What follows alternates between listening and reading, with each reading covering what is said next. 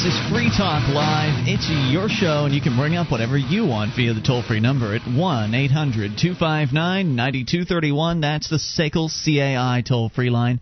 And it's Ian here with you. And Mark. You can join us on our website at freetalklive.com. All the features on the site are free, so enjoy those on us. Again, that's freetalklive.com.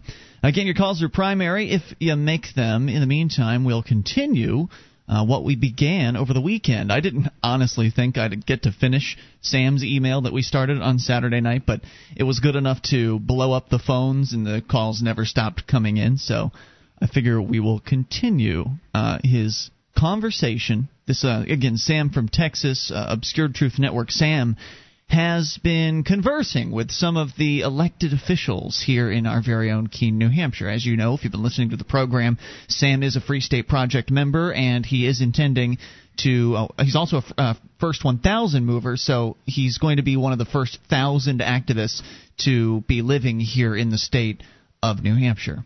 So he should be here by the end of the year, and as he prepares as he prepares to get here,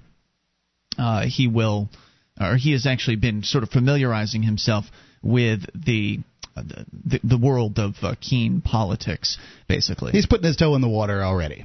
Yeah, and so I wanted to actually continue that particular email, and I'm trying to pull it up here as we speak. There it is. All right, so he had a lengthy email that he wrote to Cynthia, who is one of the city councilors here. She has a radio show called Talk Back. If you go to freekeene.com, which is my other website, you can listen to some of the audio that we've recorded of myself and Sam and a few others from the area calling Ms. Cynthia on her radio show and talking to her about the voluntary society and the marketplace and, solutions that the marketplace can provide as opposed to the government's way of solving these problems. And some of the calls are pretty interesting, and she seems like a pretty open-minded lady. So I think that's one of the reasons why Sam took so much of his time to write such a lengthy response to her. And he begins by pointing out, well, he actually started by talking about how he's a voluntarist, and so we'll pick up shortly after where we left off Saturday. If you missed that, go grab the archives at freetalklive.com. But he says that as a voluntarist, I believe that all interactions should be voluntary and based upon mutual consent. I don't think that it's right to force anyone to do something they don't want. Unfortunately, your socialist all-or-nothing system doesn't allow that, and I therefore withdraw my consent to be governed. Now, since that's a requirement for your authority, will you honor my wishes and uphold your oath? The fact that I reject your government's punitive system of governance in no way means that I believe in no rules. I think that many laws serve a useful purpose and would exist as private property rules, which I would be free to not follow by simply leaving or never entering that person's property. If I go around causing harm, loss, or injury, and I don't compensate my victims, then my reputation rating is going to take a huge hit. Think of this like a credit score for life rather than just finances. How hard is it to buy a house with a fresh bankruptcy and a credit score of 520? Darn difficult. This goes back to the voluntary identification. You better just have the cash. Yeah. This goes back to the voluntary identification that I described below. Now, it would have several metrics related to each individual, all of which would make life in the coming voluntary society very difficult for somebody that wanted to be conciliatory about who they were. So, he says, when it comes to paying for other services, let's talk about that. I live by myself. I work from home, have no kids, and I drive very little. I've never used your government's services like unemployment unless I was threatened with punishment, as I am for traveling without your driving papers. I went to a blue ribbon school. I am arguably one of the best, or rather inarguably one of the best public government school districts in the U.S., and I was an A and B student. I was bored to tears most of the time. I felt that the teachers did more to stamp out my ideas rather than encourage them, as the Montessori elementary school I attended as a child seemed to foster by design. So here I am, an arguably intelligent person with an IQ in the top 1% of the population, a product of your government-run blue-ribbon schools, and I don't know how to pronounce new words until I hear them. The longer they are, the worse I screw them up. How does something so fundamental manage to slip through the cracks in what is proclaimed to be the best your system has to offer? Can you imagine what it's like for the inner city kids where the teachers have long since given up? So for this privilege, your organization demands actually, I'm not going to name the names here, but because he pays a lot in taxes, thousands of dollars every year from me as my fair share. Is it fair to force me to pay for services I don't use, to send other people's kids to a school system that so miserably failed me, which I also find morally reprehensible? I want to pay for the services that I want and use. How can you justify demanding otherwise? I don't believe there's any justification, and government refuses to listen to the people that it claims to serve, which is why I'm stepping out of your system. I'm withdrawing my consent, and I'll start over if necessary. It may be an easy transition. It may not. That's up to you and your associates. Regardless of how this turns out, I will be free, and when the others see what it's like to live free, as we're already seeing from the response to my videos, they will want freedom for themselves. Now, I'll admit, that puts you in quite the predicament. You can choose to crack down and have your police enforce the laws for which you have no authority, thereby showing your oppressive and tyrannical nature. Now, this is, by the way, something that they do not want to understand.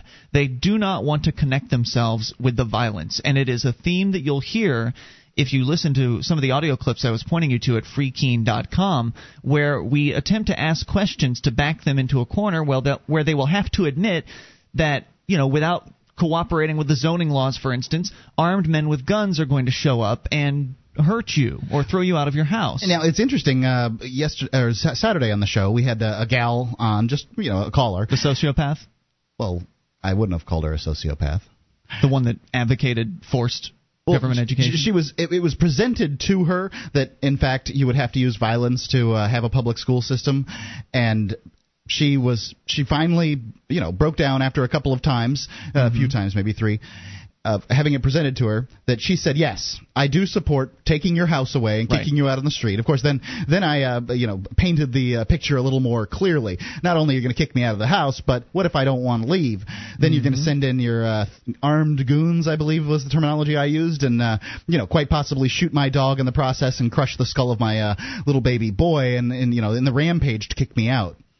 Yeah, they wouldn't crush your baby. They would kill your dog, maybe point their guns at Senor Grouchy Pants, your kitty. But the baby's valuable to the bureaucracy, so they'd probably take it and give it over to CYD. Are you telling me that no children have been accidentally killed in? Oh no, that's not what I'm saying. SWAT raids? No, that's not what I'm saying. I mean, there was a story last week we read about a lady that had her infant shot during a SWAT raid. Awful. So it certainly happens. I think that's what I was referencing. So he says, you could choose to crack down, and you'll create the net result of attracting more liberty activists like me. Option 2 is to simply do nothing, in which case the free society will simply grow as people once again get a taste for true freedom. In which case, if you do panic and decide to crack down later, it will only look even more oppressive and tyrannical because there will be more victims. This, Cynthia, is what Gandhi, Martin Luther King, Nelson Mandela, and other inspirational agents of peaceful change understood. The pen is truly mightier than the sword, and while you can take my possessions, threaten me, demand money, lock me in a cage, or even kill me, you cannot kill an idea.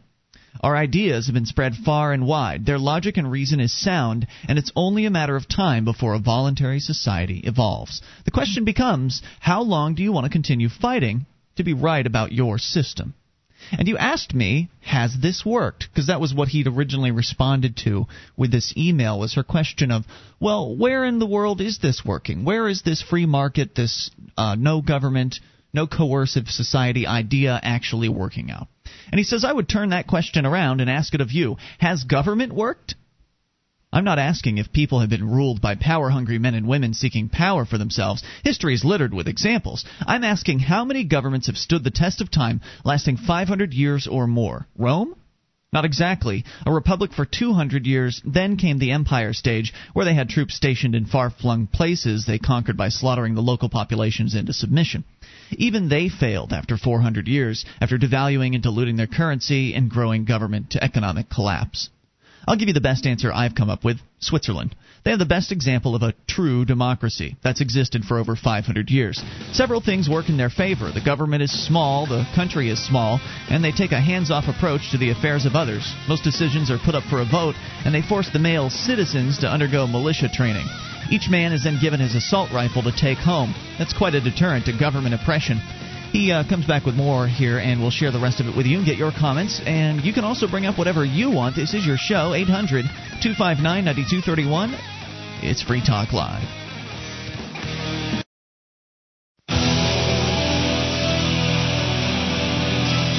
This is Free Talk Live. You can bring up whatever you want via the toll-free number at 800-259-9231. That's the SACL CAI toll-free line. Bring up anything. That's the point of the show. Ian here with you. And Mark. And you can join us on our website at freetalklive.com. The features there are free. The auction is going on right now. If you want to win the second banner on the website, you can place your bid over at auction.freetalklive.com. I believe there's a couple more days left. That's auction.freetalklive.com. And in Chapter 6, Subterranean, Tad Galahad goes to hell. In hell, he finds nanobots, killbots, sexbots, supermodel clones, immortality, and a rocket ride off this pale blue dot. Go to freedom-engineering.com. That's freedom-engineering.com.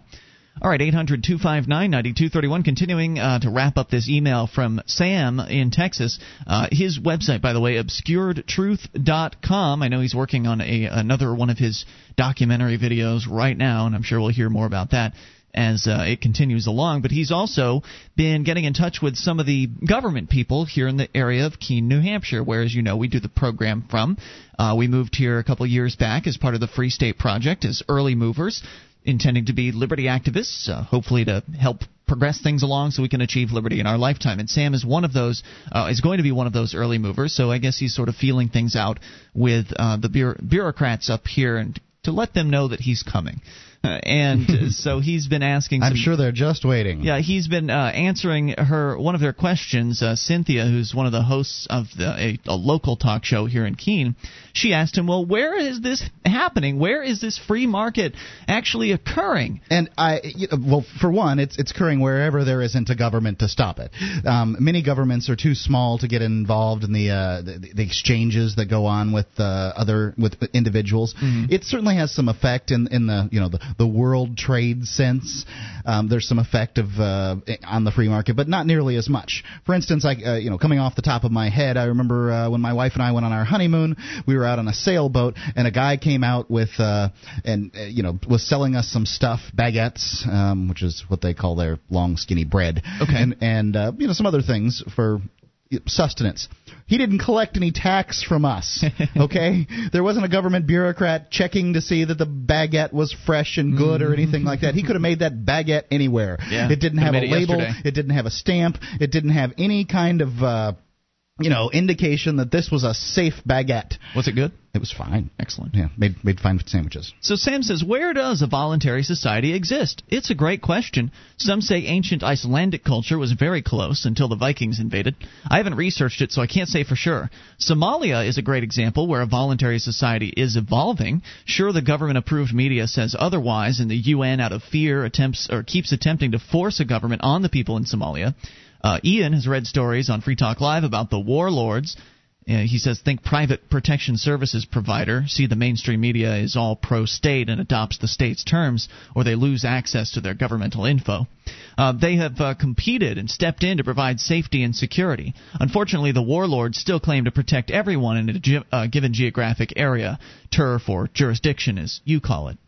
However, I suspect with time this will change, and people will be allowed to purchase protection services from competing agencies. Operating under the protection of one group for $10 a month, a man is providing water to the village at something close to 10 cents per 1,000 gallons. And he's using the extra profits to provide free schooling to the community. This is one of the warlords, so-called, in Somalia. Cell phone service is the cheapest, most reliable, and available in all of Africa, where there's no gang helping out by regulating the industry to supposedly ensure everything's fair. How's the service in rural New Hampshire? I'm thinking about setting up a... Not good. And he knows that he stayed out of my house before.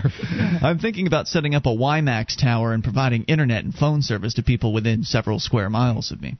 And just a real quick addition to his comments about Somalia, it's important to remember that the Somalian situation came out through violence. So it's not exactly what it is we're aiming for here. We're aiming to achieve liberty without raising arms against the government. We're going to do it with non-cooperation, and maybe the guys in the political system will manage to do a thing or two to help out. But we are not going to use violence against the state to eliminate it. It will be eliminated because people have the paradigm shift that they need to have, and they'll come to the understanding that the voluntary society is the best choice. And if people have that paradigm shift, then they really will come to the conclusion that government is unnecessary and they can govern their own lives by themselves.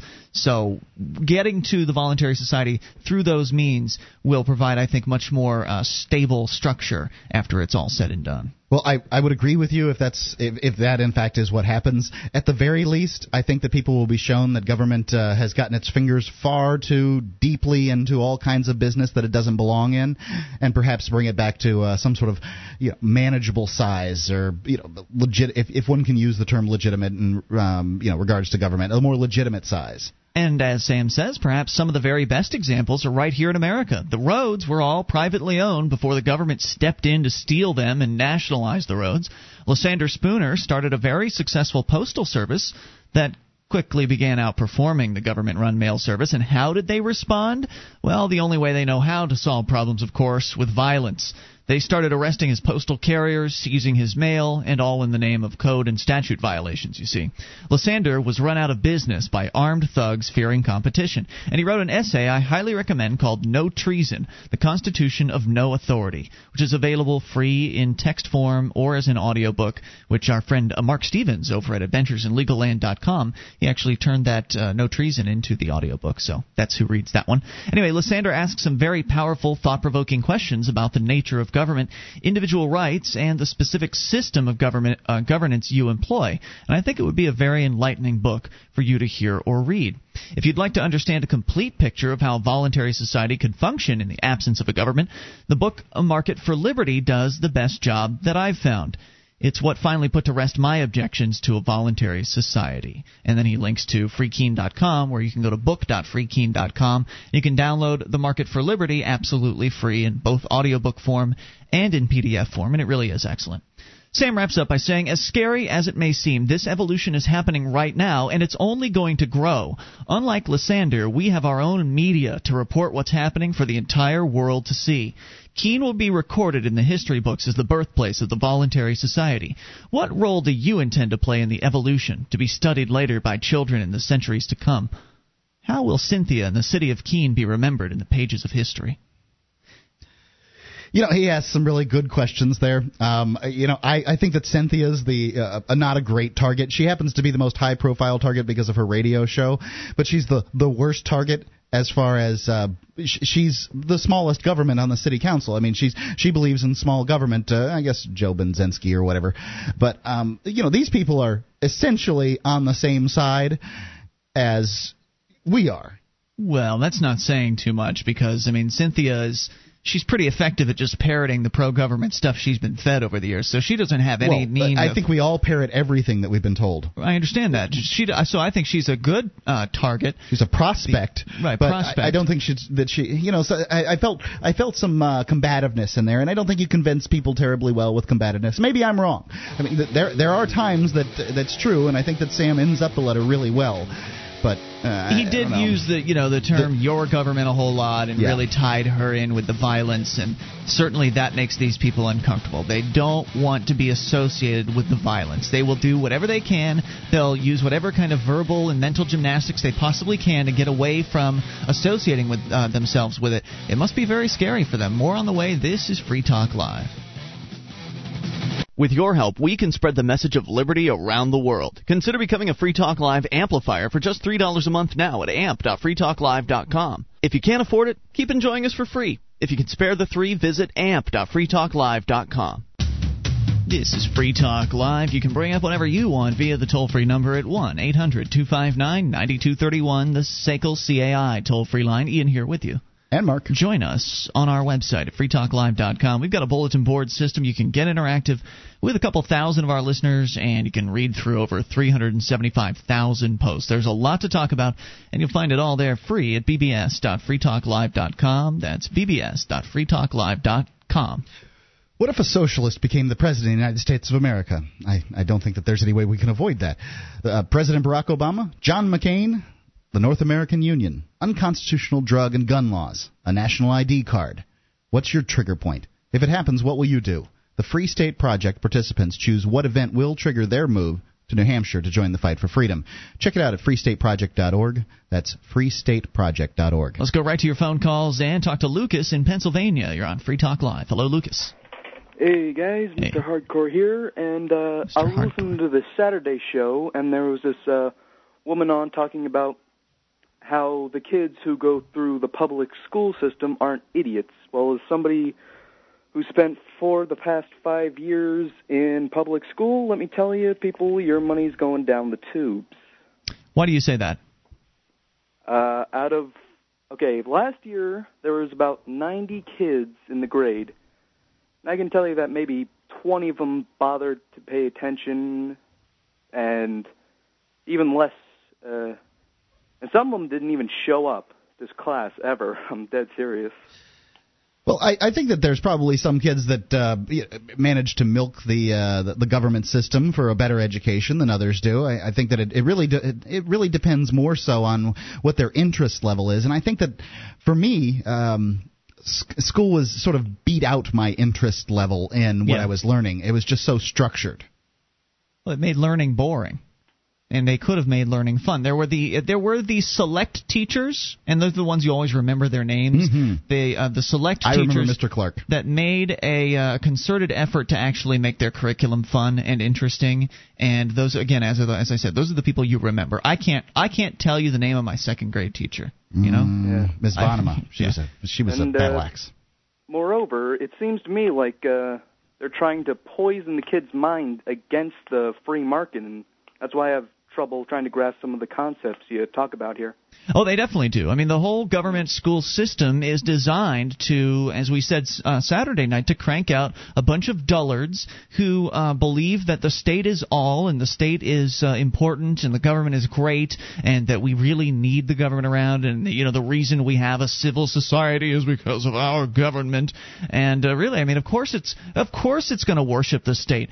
The state runs the schools. I mean, it's just like with a Catholic school. They're going to teach you about the Jesus or whatever it is they teach you in Catholic school, and so the state's going to teach you about the state and why it's so wonderful.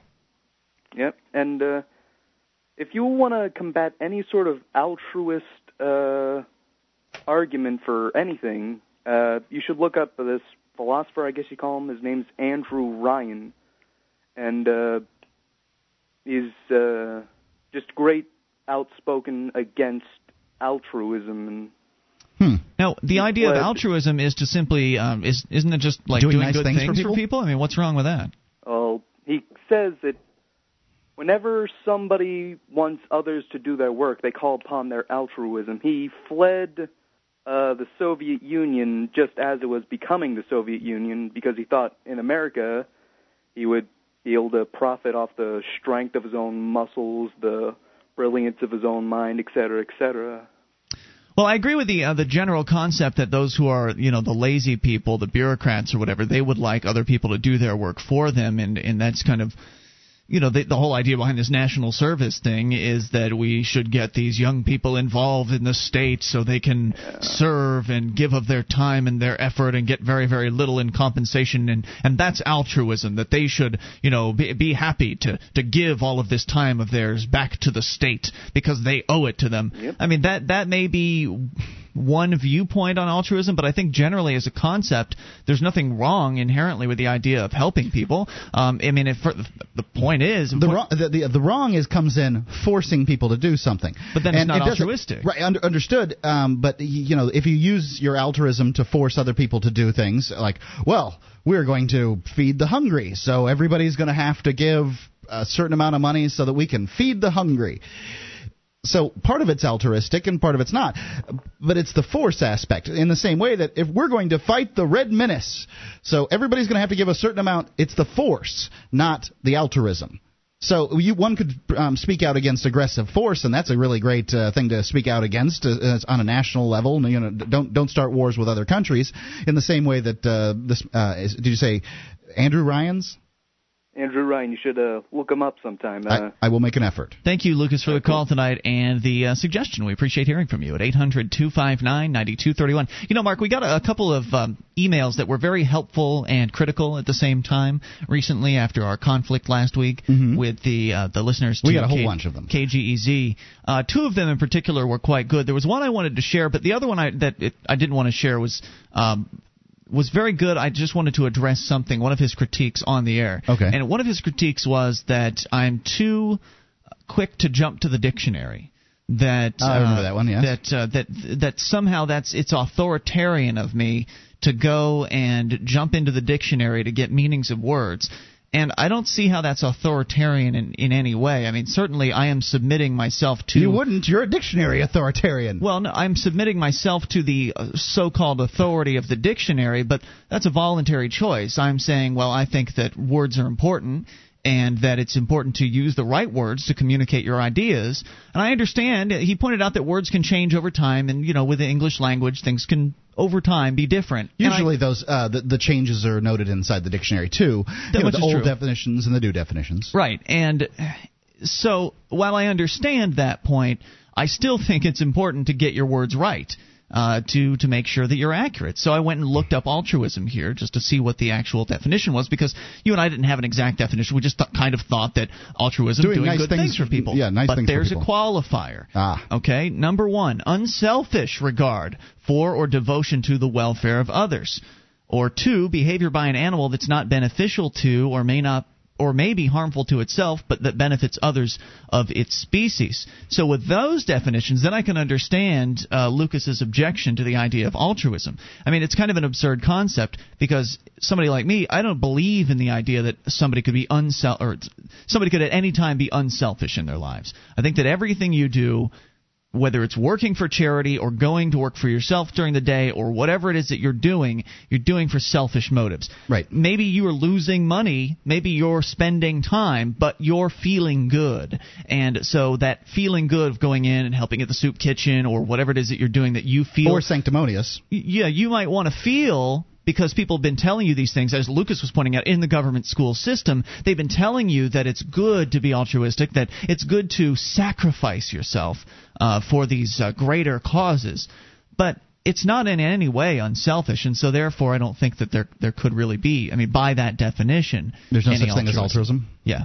So there is such a thing as being charitable and doing nice things and helping people. I mean, the fact is, one of the rules of the universe, as far as I'm concerned, and certainly the marketplace, is that you have to give people what they want. You have to serve others in order to eventually get what it is that you want. If I want to get rewarded, I have to make other people happy with my efforts and what it is I did for them. What I find disturbing about definitions in general and jumping to the dictionary for answers to things is that not all dictionaries define things exactly the same way. It's true. And one can begin to get into the area of splitting hairs, and if you manage to get a definition that's far enough removed from the other one, you can read all kinds of things into it. So, that was the other one of his. There's no standard authority when it comes to these words. That was one of his other points, was sort of about that splitting hairs issue, wherein, for instance, if somebody is talking on the phone with us and they'll say the term "we," I'll sort of jump in with a snide remark about how, well, not me, I'm not included in that. I've certainly been doing that a lot recently, and I think I should cut that back. So I definitely agree. It certainly irritates the crap out of me. Yeah, and it's unnecessary. I mean, I could make the comment later on down the line if necessary.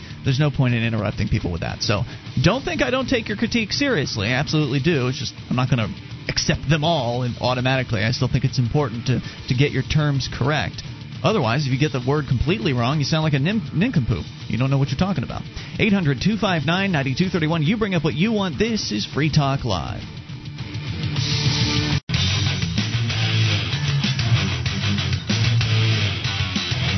This is Free Talk Live. You can bring up whatever's on your mind via the toll-free number at 1-800-259-9231, SACL CAI toll-free line. It's Ian here with you. And Mark. And you can join us on our website at freetalklive.com. Features are free. And if you want to help support the show, then one of the things you can do is go and vote for Free Talk Live over at vote.freetalklive.com.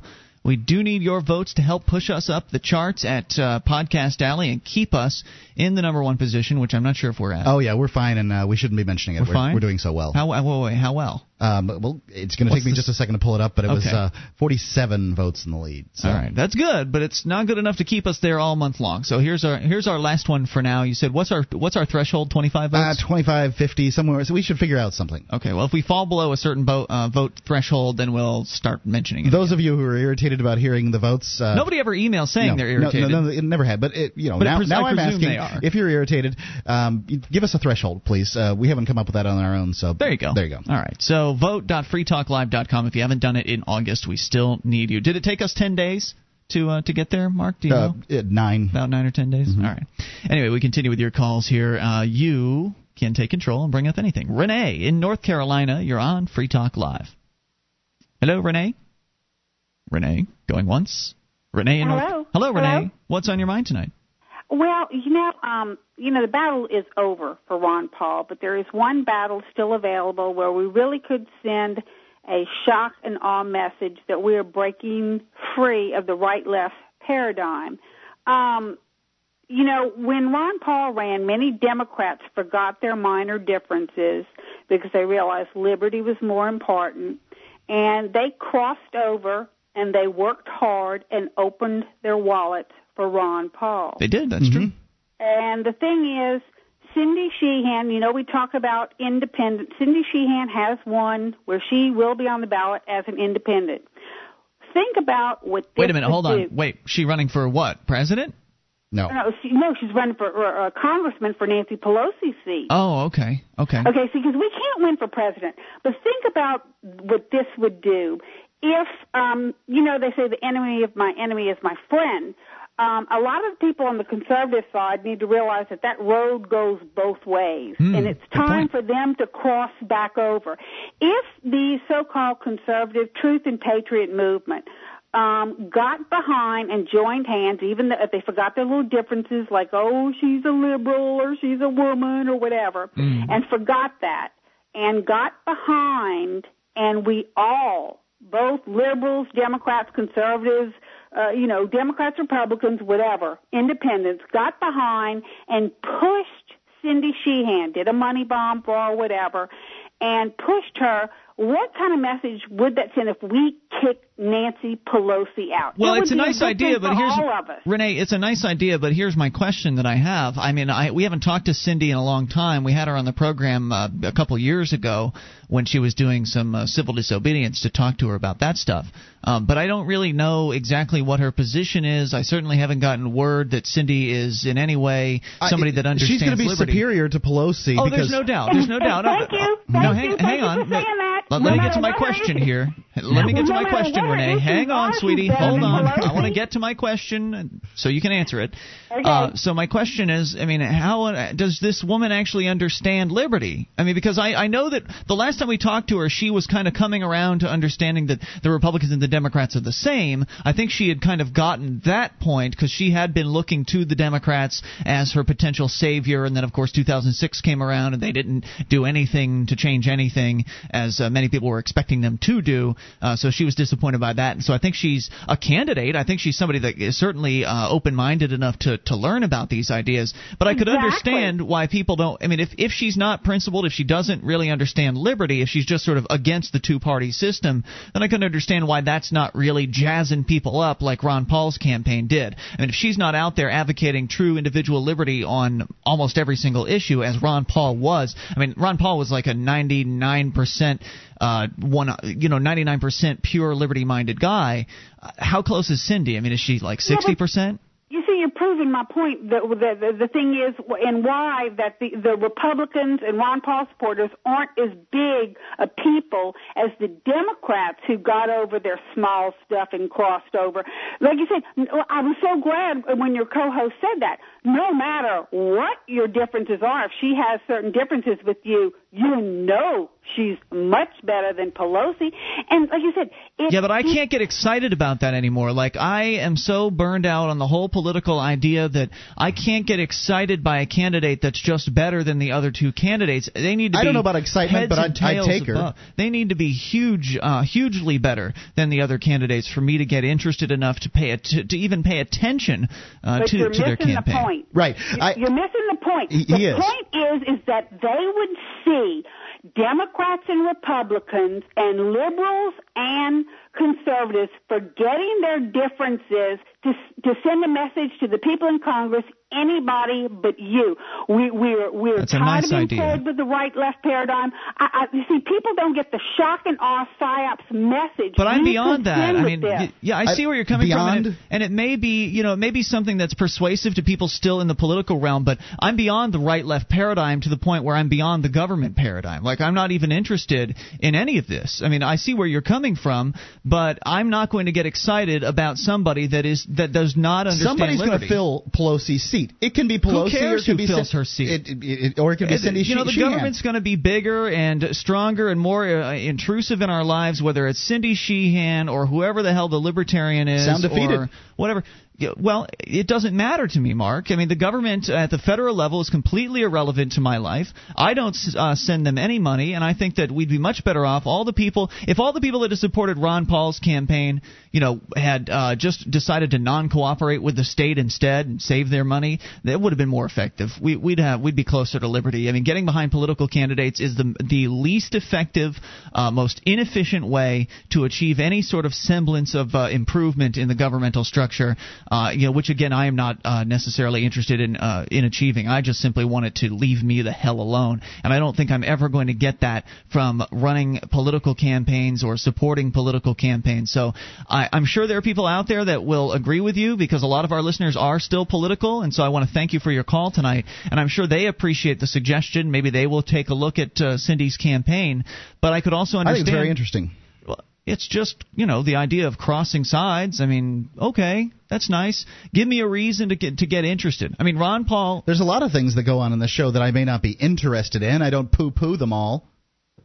Well, she was suggesting these ideas, and I was talking about how I felt about it, okay? I think it's a waste of time. And I think that all the money that was spent on Ron Paul's campaign was a pretty big waste of money. It could have been... I mean, as far as reaching out to people, which is the reason I gave... money to That's the campaign. Right. I gave money to the Ron Paul campaign because it was having an effect at reaching out to people. But I can still critique and say I think that money would have been more effective spent on, a quality Hollywood movie production or something like that. That would have been that could have been blasted out to people that weren't paying attention to politics, for instance. I mean, $20 million or whatever is what they ended up having in their bank account. That's a significant chunk of change, unlike any libertarian or pro-liberty organization has ever had to play with in that short of a period of time. I just think it could have been spent better, and there was some things to critique about the Ron Paul campaign and the way it was run. I'm not pleased to death about this campaign for liberty that they're going about now. I don't even know anything about it. I can't get excited about it, but... what is it? It's just like, what? What is that? I don't know, more rallies? Yay. All right, let's change the system from the inside. It's hard for me to get excited, so I was just telling Renee that if she wants somebody like me to get jazzed about Cindy Sheehan's campaign, I got to hear something. There's got to be some buzz. And I guess that's a little bit of buzz. Maybe I'll look into it and we'll see what her positions are. But if she's supporting the state on, most of her issues... I think you can be pretty clear that Cindy Sheehan probably isn't surrounded by and therefore doesn't have a pro-liberty position on everything. Well, that's what I was trying to get across to Renee, was that if I think you that aren't it's still exciting valuable enough... to put her, would be still valuable to knock Pelosi out and put Sheehan in. Fine. Okay, who was the guy that replaced Bob Barr down in Georgia? I don't know. Exactly.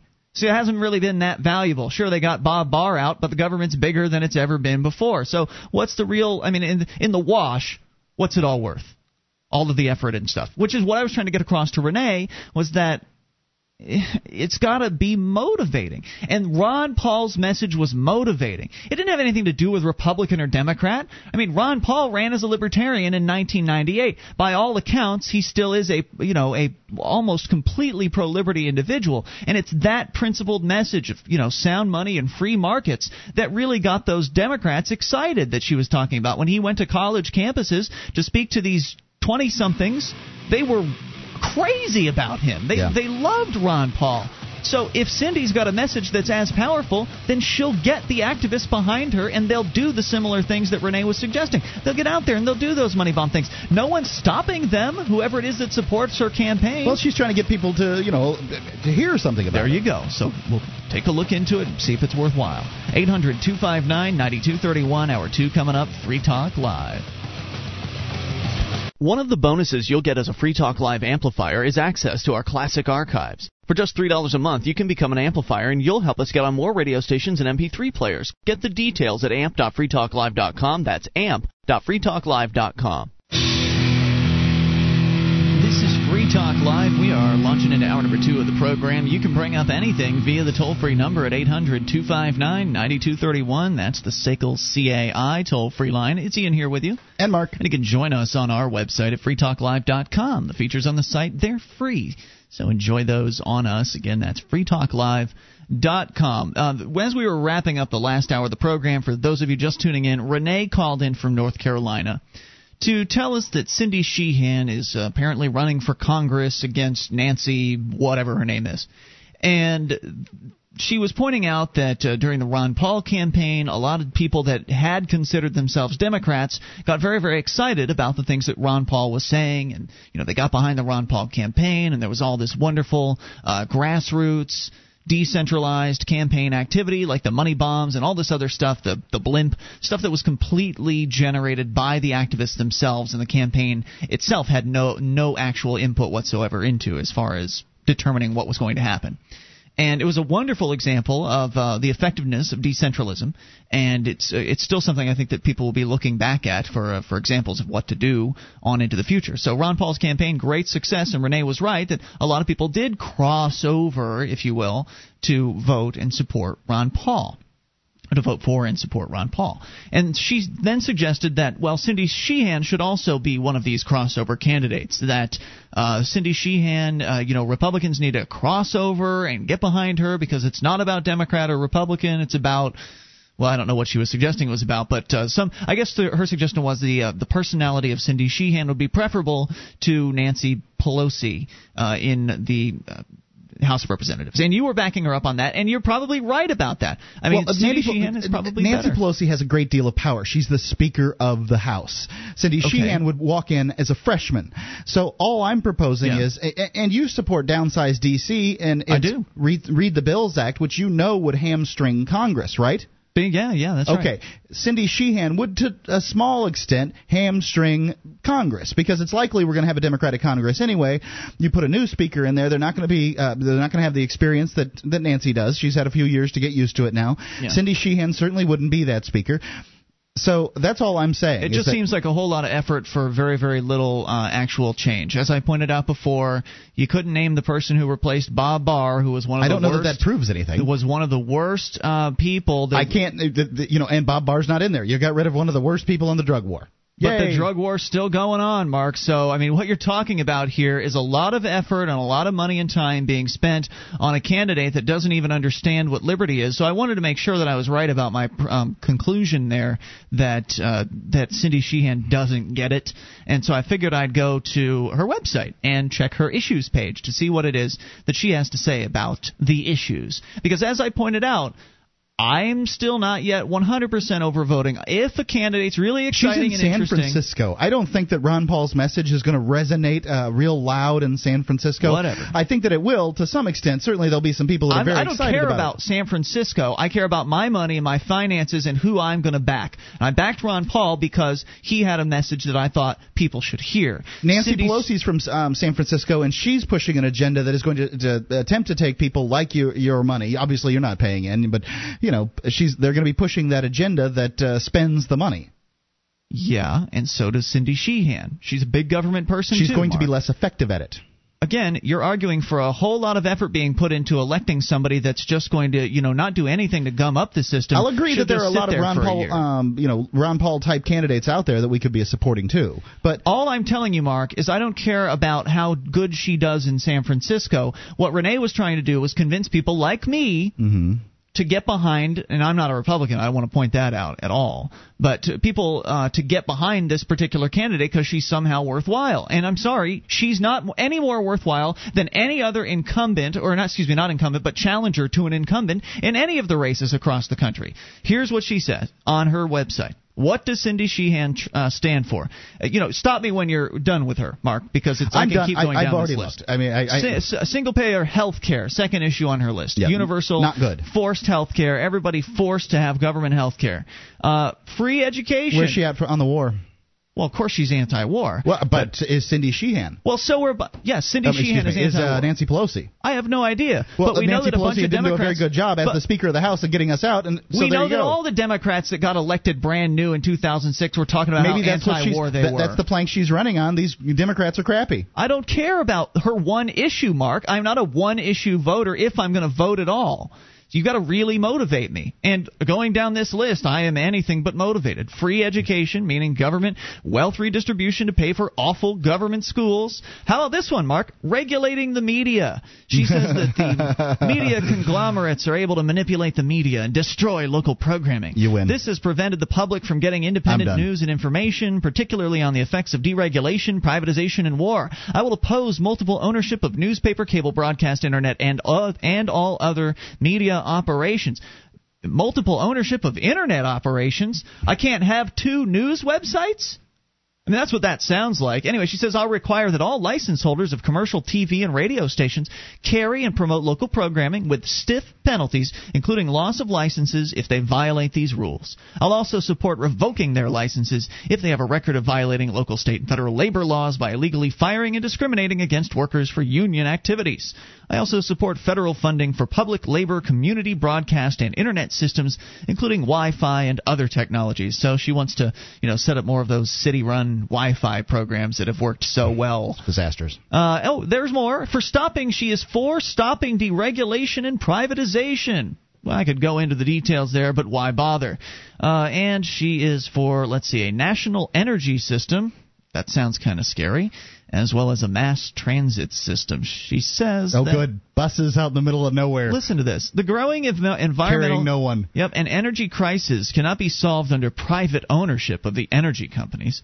We need a mass transportation system administered by public labor community boards throughout the United States. Yeah, you want me to get excited by this? I'm done. You want me to rally behind this candidate? Look, if you've got a message, it's just like I said. She hit me in the gut with the media thing. So. If you've got a message that's different, that's unique, that excites people, you don't have to beg people to get behind you. You just have to say, "Hey, check this guy out. This is exciting," or check out. This is really awesome. What this person is talking about. And Ron Paul had that exciting pro-liberty, principled message that was mostly principled, that was really, really significantly different from any other candidate in the race. Cindy Sheehan, just another run-of-the-mill Democrat challenging the incumbent. That's all. 800-259-9231, but she should be congratulated for her efforts at civil disobedience. I liked that kind of stuff. That was neat. That's why we had her on the show. She'd still probably be better than Pelosi. Whoopie-doo. All right, let's continue with your calls. Nick in Illinois is on the amp line. Hello, Nick. Hey, guys. Hey, what's on your mind tonight? Listening to you guys kind of talk, especially with that last caller, this collaboration thing with other people, it kind of scares me with other groups. I'm going to give you 3 examples of why you should aim to be ideologically pure. España, Italia, and the United States colonies. I don't get it. All 3 examples. In all 3, well, I'll explain it. I should hope. All 3 examples, with revolutions in those countries, with Spain, with Franco, Italia after the World War II, overthrowing Mussolini, and obviously with the U.S. colonies in the American Revolution, all 3 had anarchist groups. All 3 anarchist groups collaborated with a different group, basically statist, but a little better statist than what was previously. Okay. And the anarchists you're talking about there are not real anarchists. They're like anarcho-syndicalist, anarcho-communist types, right? Well, I don't know what you mean by not a real anarchist, but anyways. Well, I'll explain to you if you'd like.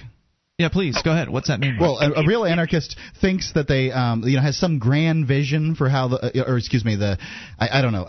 One of these anarcho-communists has some sort of grand vision for how the world's going to be, and I don't know exactly how they intend to get there, but they do believe in no government. So an anarcho-syndicalist believes, that they'll have a bunch of little towns around, little city-states, where people will all get along, and they'll all decide to... That's not what an anarcho-syndicalist is. At least that's not what this anarcho-syndicalist is, because I am an anarcho-syndicalist. All right, now I need to know what the hell this anarcho-syndicalist thing means, because I've accepted your definition up until this point, Mark, and we'll see what Nick has to say here in a moment. Which, again, this is one of the reasons why I don't consider myself an anarchist. It's not that I don't believe in rules. I think rules are great. I think private property is great. I'm a voluntarist. I think that's less confusing to everybody, and it doesn't align you with the Joker. More coming up. It's Free Talk Live. This is Free Talk Live. It's your show. You can bring up anything via the toll-free number at 1-800-259-9231. That's the SACL CAI toll-free line. It's Ian here with you. And Mark. And you can join us on our website at freetalklive.com. The features on the site we give away, and they include the archive. So if you've missed a moment of the show, just click and download. They're right there on the front page of the website.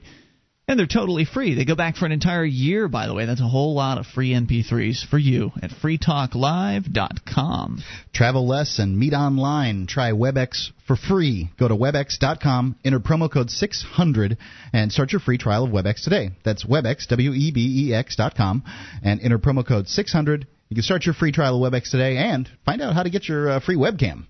All right, as we continue with your calls, and Nick is still hanging on, he brought up the term. Well, first you were talking about anarchists helping out with a political campaign, and I know you had an ultimate point to make about that, so I want to make sure we get to that. I didn't really want to get into the definition. But I want to know now what an anarcho-syndicalist is by your definition. I'm gonna explain that. What I would...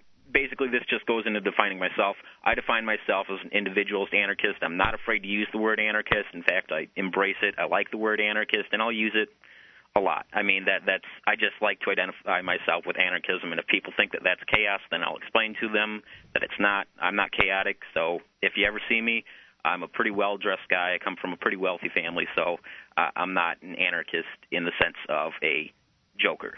Gotcha. However, about anarcho-syndicalism, I would find myself as an individualist anarchist with significant leanings towards mutualism. Mutualism is a economic theory developed by Pierre-Joseph Proudhon. Proudhon. Right. And P.J. Proudhon basically kind of goes into anarcho-syndicalism, not totally, but kind of in there with workers' co-ops. And I think that from a point of efficiency, many industries could be benefited by moving into a more co-op version where individuals own their means of production, but in collective, so that they kind of share the cost, but retain all the profit for themselves. So an employee-owned business, basically? Basically something like that. I mean, it's still individually based. It's just that, let's say you have one carpenter. One carpenter can see a great deal of benefit in getting together with a bunch of other carpenters and creating a cooperative out of that. He might see that there is a higher incentive to do that as opposed to working under a boss contractor. Yeah, I could see that would be. I mean, the more incentive that's built in for the people working at any given place, the more likely they are to be happy and stick around. I mean, if they're getting paid based on performance rather than getting paid based hourly, it just you get better workers out of that situation. But at the same time, I mean, you got to be real careful. There was a restaurant over in Brattleboro that recently shut down where it was communally run, and they were sharing all the profits. So really, I guess it depends on how you set it up, huh? Right. I mean, there are plenty of examples of that, and there are plenty of examples of individually based private companies that are not co-ops going out of business too. So it all depends on the individual examples. Before you go on, you mentioned Proudhon, and his big famous quote that I recall is "Property is theft." What do you think about that? Yes, he said property is theft, but in his book, What is Property, he also said property is impossible and property is freedom. What Proudhon is referring to when he says property is theft is the property of his time, which was property basically drawn out from the quote-unquote feudal era, where kings would give large pieces of land to noblemen who had never worked on the land, never even seen land, and that was called property. That is what he was referring to when he said property is theft. That type of property is theft. Oh, However, interesting. The property that is not theft is the property that is legitimately homesteaded. That is property that I take with my own hands from the ground and create or contract for. That is liberation property. That's just something to kind of chew on. If you okay, so I still don't know if I quite understand anarcho-syndicalism. Is that where is that inherently tied into the idea of this worker co-owning cooperatives? Thing? Yeah, basically. That's why I would call myself an anarcho-syndicalist, because I believe in many industries there is a efficiency quality towards co-oping with other individuals. It minimizes the bureaucracy that you tend to find in large corporations. But would I still be free? I mean, I would still be free to own my own business and hire people. Yeah. Nope. Yeah. Of course you would. Okay. However, I think that some people might find it more advantageous and find more incentive in going into a cooperative. I think that I think that many anarcho-syndicalists would deviate with your sort of plan of things. That's what a lot of people tell me. But honestly, because my family is from Italia, whenever I go back there, which I do often, when I talk to most Italians, because if you go to an Italian village, you're going to find an anarchist. When I talk to them about my ideas, they're very receptive, and that's what I was getting at the Italian anarchists and Spanish anarchists, because there's a strong history of individualist anarchism within those two southern European countries. Now, there are a lot of theories about that. Basically, because it was more agrarian, you would be farther out, and you could kind of see that you're just an individual. There was a lot more intuitiveness for individualist anarchism as opposed to anarcho-communism from Peter Kropotkin, which I think is often too many times confused with a different type of anarchism that is often. Okay, I think we're getting too scholarly at this point. So let's get back to let's get back to your original point here about you said the anarchists were helping with political campaigns. Well, what was happening in these revolutions, obviously these revolutions were not political in nature. They didn't go through the system. They were overthrowing the government. And in all of these situations, what seems to occur is that they would align with other kind of like-minded groups, and they would go on to overthrow the government. But after they overthrew the government, all these groups backstabbed the anarchists.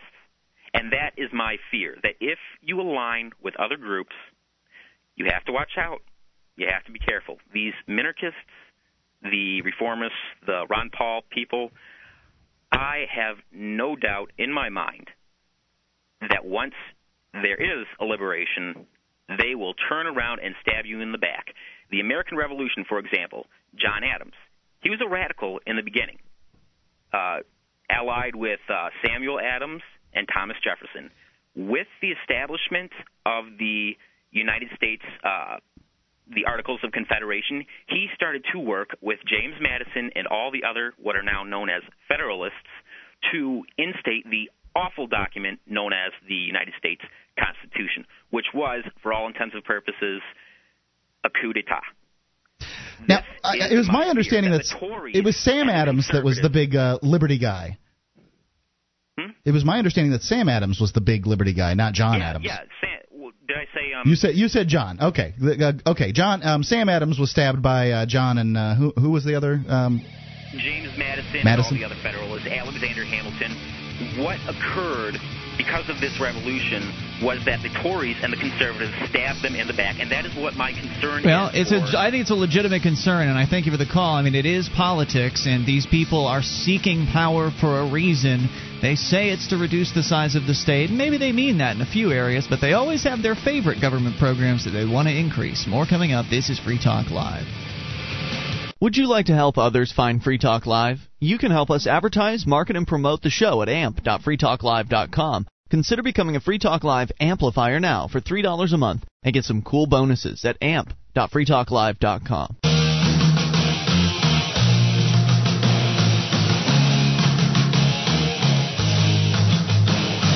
This is Free Talk Live. You can bring up whatever you want toll free at 1-800-259-9231. That is the SACL CAI toll-free line, and it's Ian here with you. And Mark. And you can join us on our website at freetalklive.com. All the features are free, so enjoy those, including the Shrine of Female Listeners. Dozens of ladies who've taken the time to send us their validated photo, prove they listen to the show. You'll see them all at shrine.freetalklive.com. That's shrine.freetalklive.com. And do you have a company or know of a company that needs to try something new in the area of collections? SACL CAI does collections, early out billing, and they purchase charged-off receivables. SACL's employees are trained in resolving issues for your customers and treating them with respect. They know that not only do you want to collect your money, but you'd like to keep your clients, too. SACL CAI. Check out their banner right there at the top of our website at freetalklive.com. That again, SACL CAI. As we continue with your calls, and we go to Dave, listening to WAIS in Ohio. Hello, Dave. Hi, guys. Hearing on the radio the other day, I heard that China doesn't treat people with disabilities very right. What do you mean by that? What do they do? They give them menial jobs. Menial jobs? Jobs? Yes, menial labor. And I heard that they were afraid of NGOs or non-governmental organizations. I wouldn't doubt that. I mean, obviously they want to control as much as they possibly can. I've been watching. I can't imagine it's real good for somebody with disabilities over there, but it's a lot of governments don't treat them people with disabilities particularly well. I'm thinking there needs to be something done on the individual level. Like what?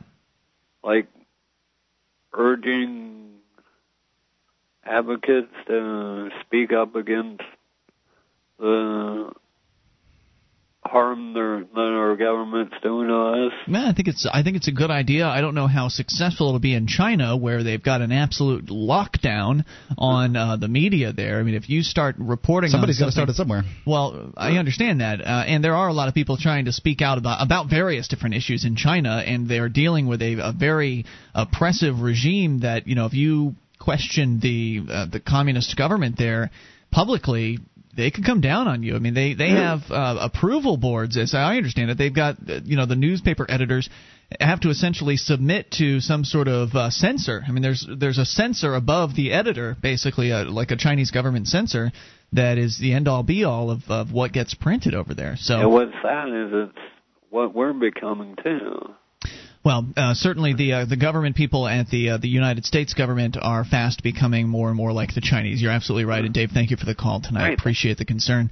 And I agree with the sentiment, and I think that the Internet's going to be an important key to helping China free information over in China. I mean, certainly we already know from Gene, the Christian anarchist, who's called in a few times. He's visited China and always calls us from there and, tells us about some of the stuff that goes on. We've also heard other stories about how you can get unfiltered Internet access in China. It is possible. You have to know the right Internet cafe to go to, and they have to know you. And, it's kind of an underground thing. I mean, basically it's black market Internet access. But it does exist. And as long as there are those channels where people can get that outside information that they're looking for, and they can get those alternate opinions than what they're being force-fed by the Chinese state-run press, then that will help spur the ideas that are necessary to get into people's heads to start questioning their system over there and, I don't know, bring it all down. Certainly the Chinese government isn't what it used to be. I mean, at least they're not exterminating the mentally challenged people over there like some other regimes might deem it appropriate to do.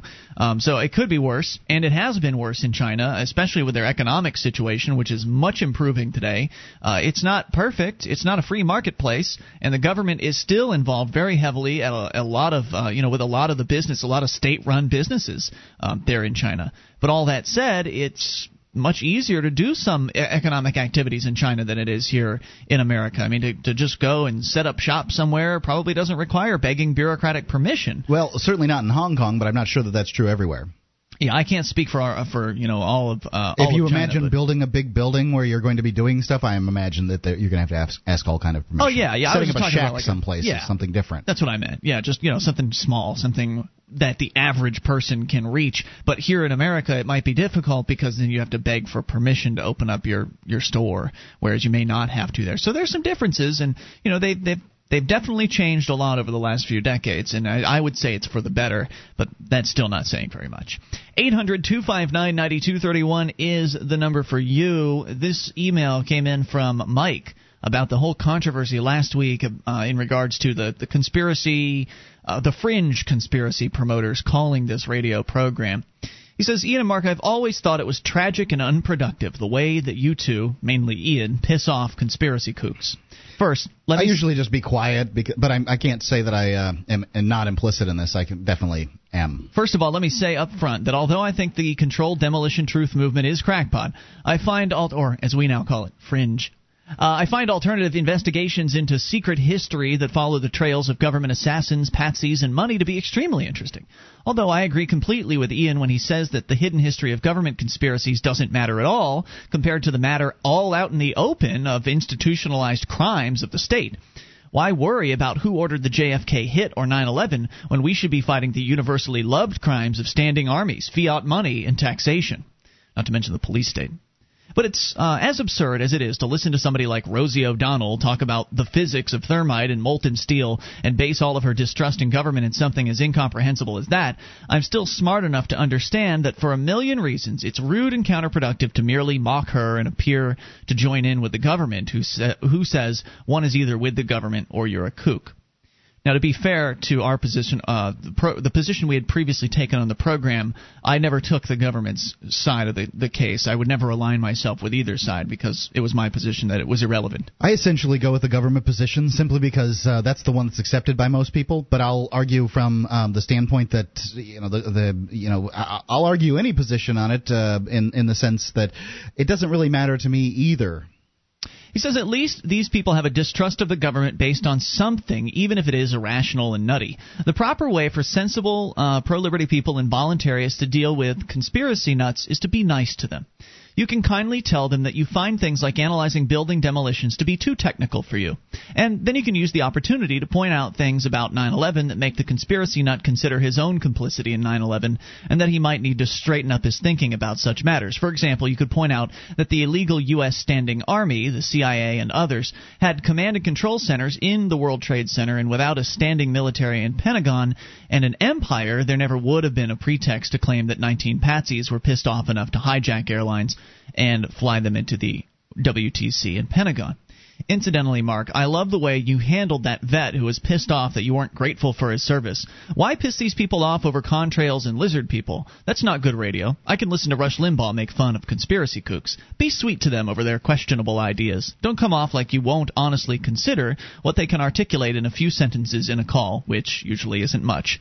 Give them their due and fight with them about Mexicans and the unconstitutional military-industrial complex. That's good radio. And they won't turn you off if you limit the fireworks to those issues, because on those issues, they know deep in their hearts that they're wrong. Possibly because of all their conspiracy kookery, they know that the veterans only serve themselves and the politicians, and not the taxpayers. And they also know deep down that sicking the police state on Mexicans is only blowing back in their faces and enslaving themselves. So Mike says, and I think that we kind of came to this conclusion last week after much discussion over these issues, is that our old strategy of being mean to the fringe conspiracy promoters, failed. It failed miserably. We were pushing back against them, and we got more of them. They didn't stop calling, so we're going to sweeten the pie, I guess, a little bit with these folks when they call in, and that doesn't mean that doesn't mean I'm going to tolerate them just calling in and running down factoid after factoid. I understand that's what some of them would like to do. They've got a whole list of, well, did you know that the thermite and the million whatever facts that they want to spew out about 9/11 and their allegations. We'll let them come in with a fact or two. Their claims, maybe a couple claims, and then Free Talk Live. Then we'll question them on it, and we'll move on. We'll make our points without being mean and calling names. So, fringe conspiracy promoters is now what they are, not kooks or crackpots. 800-259-9231. Of course, would love your thoughts on this. You can bring up whatever you want, and then maybe they'll listen to us a little bit better if we're not so mean. More coming up. Free Talk Live.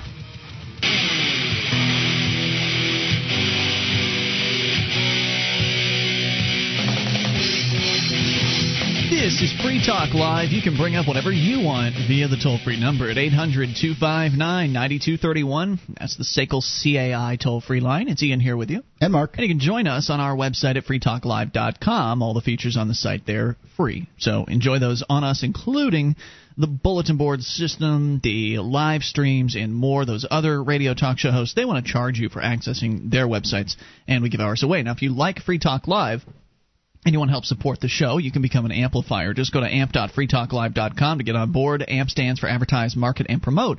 And the idea is you can help us get on more radio stations and talk about liberty and freedom in more places and have more people's ears listening to the program just by sending us $3 a month. Go to amp.freetalklive.com to learn more about it, and you'll learn about the perks you get access to, like the AMP-only call-in lines, chat room, forum, and more. Get all the details and get signed up at amp.freetalklive.com as we continue with your phone calls. It is Dave in Montana, apparently listening online. Hello, Dave. Hey, yo. Hey, Dave. I'm so glad you called, Dave. Dave, I'm so glad you called. You're the thing I'm going to miss the most about KGEZ. Hey, I broke down and got a laptop. I call it a flap top because it flaps open. I don't use it on my lap. I got it on a table. That's good, too, because they get hot. And I got the quick online thing. My son's all happy now. He could play his games online and everything. I told him, I said, we're going to modern up over here. Was Free Talk Live a motivating factor in picking up that laptop? Yeah, that was one of them, yeah. Cool. Yeah. Well, I can tell you, Dave, that our listeners were very concerned. Our listeners were concerned they were going to lose you, man, and so I'm sure they're happy to know that you're still listening. It's like a bottomless pit, this thing, man. I brought the world into my living room now. It is that. Well, I was watching this video that I think somebody posted on the Free Talk Live forum about the fact that the World Wide Web, has only existed for less than 5,000 days. And the guy was talking about what was coming next, in the next 5,000 days of the web. And I want to be able to talk to this thing, and it does what I say. That's what I want. That's because actually... I just happen to bump into being able to tune in on you because I don't know how to operate the thing yet, but I'll get But you figured it out. And, practice makes perfect with these things. You definitely have to just keep trying new things. Don't be afraid. I don't type. I'm a henpecker, so it takes like 5 minutes just to write freetalklive.com. Well, you'll get better. We're glad you took the effort, and we're glad you're still out there. Do you have any comments for us, Dave? No, I just want to say a lot of them people, man, are just like Congress. I said they're just hard-headed, and if you talk one thing about legalization of pot, all of a sudden you're just a pothead, and they don't want to listen to you. Yeah. And hey, Dave, these people are the ones screaming freedom, and they don't understand there's 800,000 political prisoners because of a plant. Sure, it's and that's crazy. That doesn't include the other 800,000. That's going to be the clicker right there. Once we take care of that problem, maybe we start getting some freedom, man. Them people shouldn't be in jail no at doubt. all. Absolutely, Dave. I'm with you. Mark, you had a comment? Dave, you said you had a son, and you're a big marijuana legalization activist. I don't know that means that you smoke it or anything, but we had somebody call in. Well, hemp, the whole thing, cannabis, right. The plant, yep. Man. I know 2 people that committed suicide because the girls were on these psychotropic depression pills, and all they had to do was really smoke a big fat one, and they'd be all right. But you tell them that, and they go, but that's against the law. Yeah. And so they go out and drink vodka all night and take their depression pills, and they get more depressed, and then they don't like the way they feel on them pills.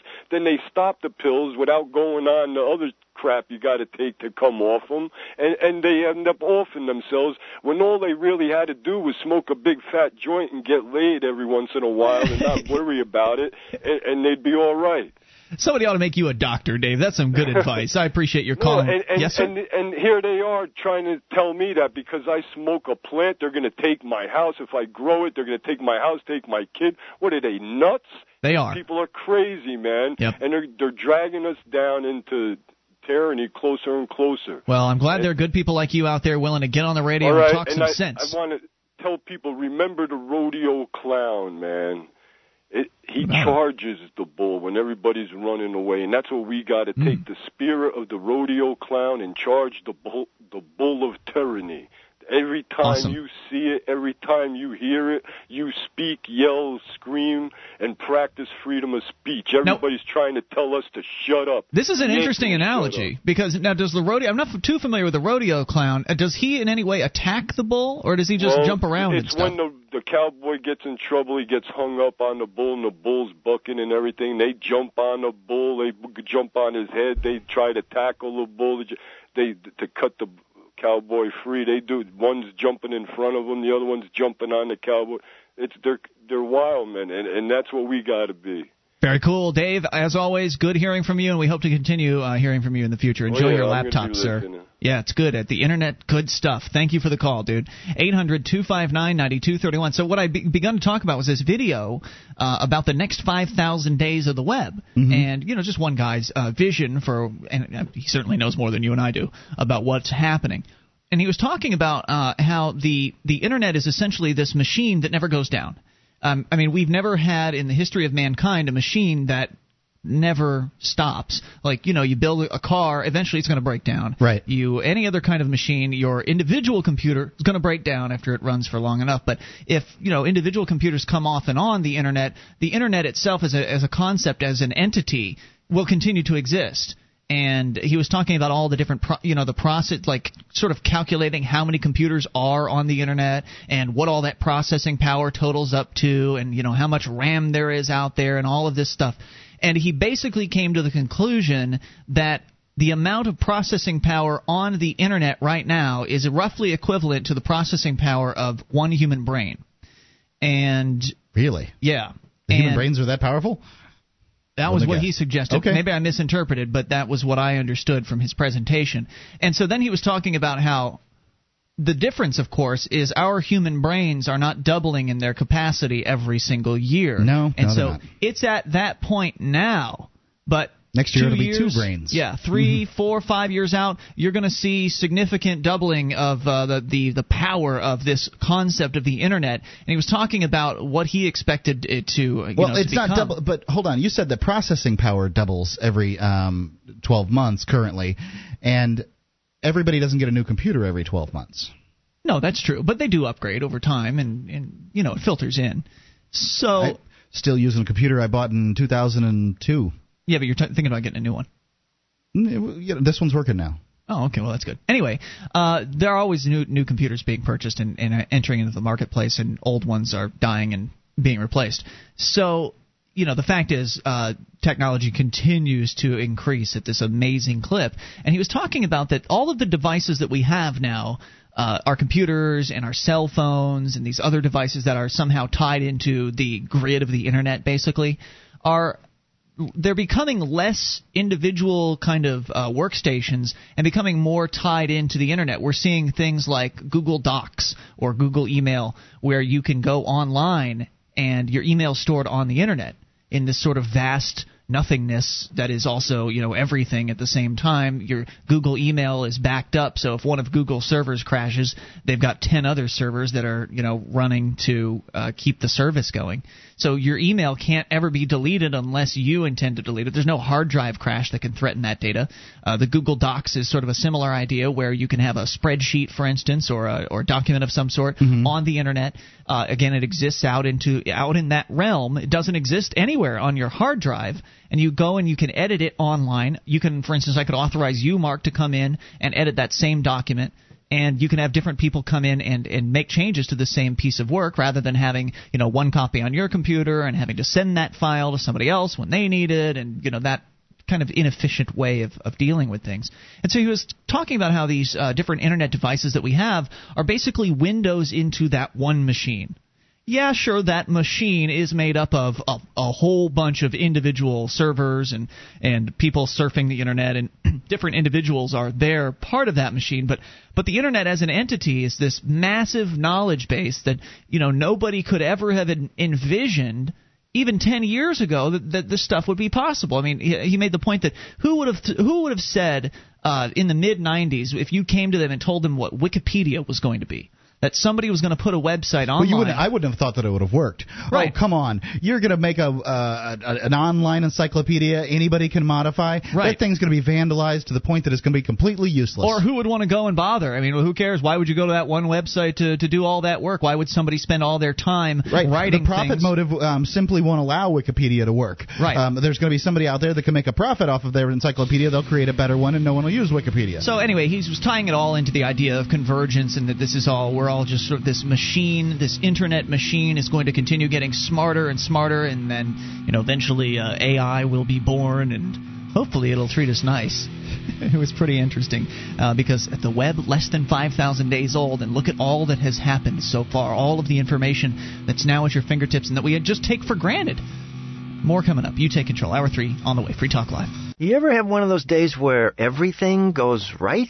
First, I get the best parking space at work. Tonight, I have a date with the very lovely Rachel. And today, I gave a killer presentation in Sydney, finalized the contract in London, and demoed our new product in Boston. Online, from my desk with WebEx. WebEx lets me take meetings and give presentations from my desk. I just talk to clients on the phone, and they watch what's happening on my desktop from their desktop. So I can travel the world and still be here for my date tonight with Rachel. Travel less, meet online. Go to Webex.com and try Webex free. Just click the radio graphic and enter promo code 600 to get a free trial and a free webcam, too. Remember that code, 600, to qualify for the free webcam. Webex, now part of Cisco and used by more than 5.5 million people every month. Give it a try, free. Go to Webex.com and enter the promo code 600. Webex.com. Free webcams available while supplies last. Terms and restrictions apply. See website for details.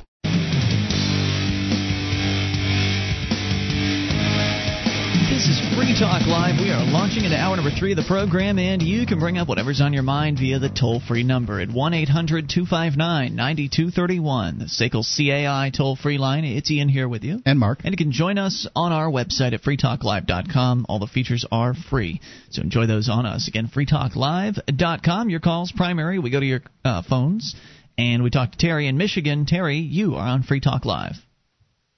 Yes, I'd like to ask you what you thought. I'm kind of in favor of the offshore drilling, but how do you feel about offshore drilling there? Should we do it or not? I think that individuals and businesses should be able to own sections of the ocean, and so, yeah, absolutely, they should be able to drill wherever it is that they can own property, and I think they should be able to own property wherever anybody is willing to sell it to them, or they can homestead it. I think that that's a fine idea, and I think that one of the sad things about the oil situation in this country is that the government restricts these oil companies from building new platforms. They can't go out and actually create brand new technology. They have to shut down their existing platforms and sort of upgrade those, and that can only really go so far as increasing capacity. So they're really hamstrung as far as their production capacity by the government regulations, and I think that having more freedom in that department will result in more competition and probably some lower prices. I think, well, it's your Democrats that don't want it there. Yeah, I think some of them in Washington. I think a lot of voting type Democrats they want it. They just want the people of America just want lower gas prices, and they'll take whatever it takes to get it. But I think that to some extent it's refining capacity too. Oh, that's what I meant. I'm sorry. It was refineries. I guess those are two separate locations. Do they drill and refine at the same locations? No, generally not. Huh. Okay. Well, either way, as I say, the ocean should be able to be homesteaded instead of just being this massive, unowned sort of international zone that it currently is. I guess one of our Democrats here in Michigan, Mark Schauer from Battle Creek, nearby Battle Creek, he wants here in Michigan, he wants to tax these oil companies. Tax the oil companies? Yeah. That's going to increase prices. That's going to increase the price of gasoline, because you can't tax any business and expect that the business absorbs. It's always the customer. Right. The CEO is not going to cut his paycheck in order to absorb the extra taxation. They're just going to go. Yeah, I think some of your Democrats just don't get it. Well, no. I mean, most people in government, Democrat or Republican or whatever, I find the label pretty irrelevant. But most of them don't really have a real grasp on on economics, or if they do, they just don't care and they don't mind controlling the economy as much as they possibly can for whatever their motivations right. are. Oil should be there shouldn't be any subsidies for oil, and there shouldn't be any extra taxes for it either. Right. Similar example of how the Republicans. I mean, again, I'm since you're generalizing, I'm going to generalize here. How the Republicans don't understand the economy is they believe they can stop things like drugs. I mean, with their little government programs and their police raids and their enforcement activities. I mean, you can't stop supply and demand. The fact is, you can put as many roadblocks up as you want in the political realm and try to stop people from doing business in the way they intend to do business, but all you really succeed in doing is driving it underground and making it more dangerous. And you would think that somebody that understood economics would get that. But they have even if they understood economics, they have a higher drive to control what it is that you do with your life and the choices that you can make, and so that seems to override any sort of logic that might be going on in their minds. Thanks for the call tonight and the question. We appreciate hearing from you. 800-259-9231. Let's go unscreened to the amp line. Who's this? Greetings, freedom fighters. This is Dennis in New Hampshire. Hey, Dennis. What's on your mind tonight? So you guys were talking about artificial intelligence and all that jazz. Yeah. And so by way of some background, I actually spent a fair amount of time doing graduate work in artificial intelligence-related studies over at UW-Madison before I decided that's not what I wanted to do. Okay. And so, yeah, I attended a symposium back in 2000 it was sort of put together by a guy named Douglas Hofstadter, who is truly awesome. He wrote this book, Gödel, Escher, Bach. Brilliant guy. Anyways, the title of the symposium was Who Will Be We in 2093? Okay. The idea being that, on present trends, a computer, like a desktop computer, will be more intelligent than 100 humans, say around 2100. Really? That seems like a long kind of trend. I would expect it to be sooner. Damn, you're hard to impress, Ian. So yeah, who will be we in 2093? And they had a bunch of people there. Ray Kurzweil, The Age of Spiritual Machines, Bill Joy from Sun Microsystems. He's kind of a killjoy, actually. He's really afraid of nanotech, and he thinks we should never touch nanotech because he's scared it will turn us into a gray goo. Oh, jeez. But it was an interesting question, and it's coming from some fairly, this isn't radical, chaotic, out there stuff. This was it was a symposium. It was at Stanford, and these are some of the, respected people in the industry and academia, basically just, picking out a target, finger in the air, 2100. Definitely you can expect, computers to be more intelligent than humans can think about being. And, it really is just a matter of time. With the Internet, it's kind of interesting that the way that your computer differs from a real smart brain thing is that it's not parallel. And, of course, what's the Internet? So it's computers running in parallel. Yeah, I'm not sure. Is what you're saying, right?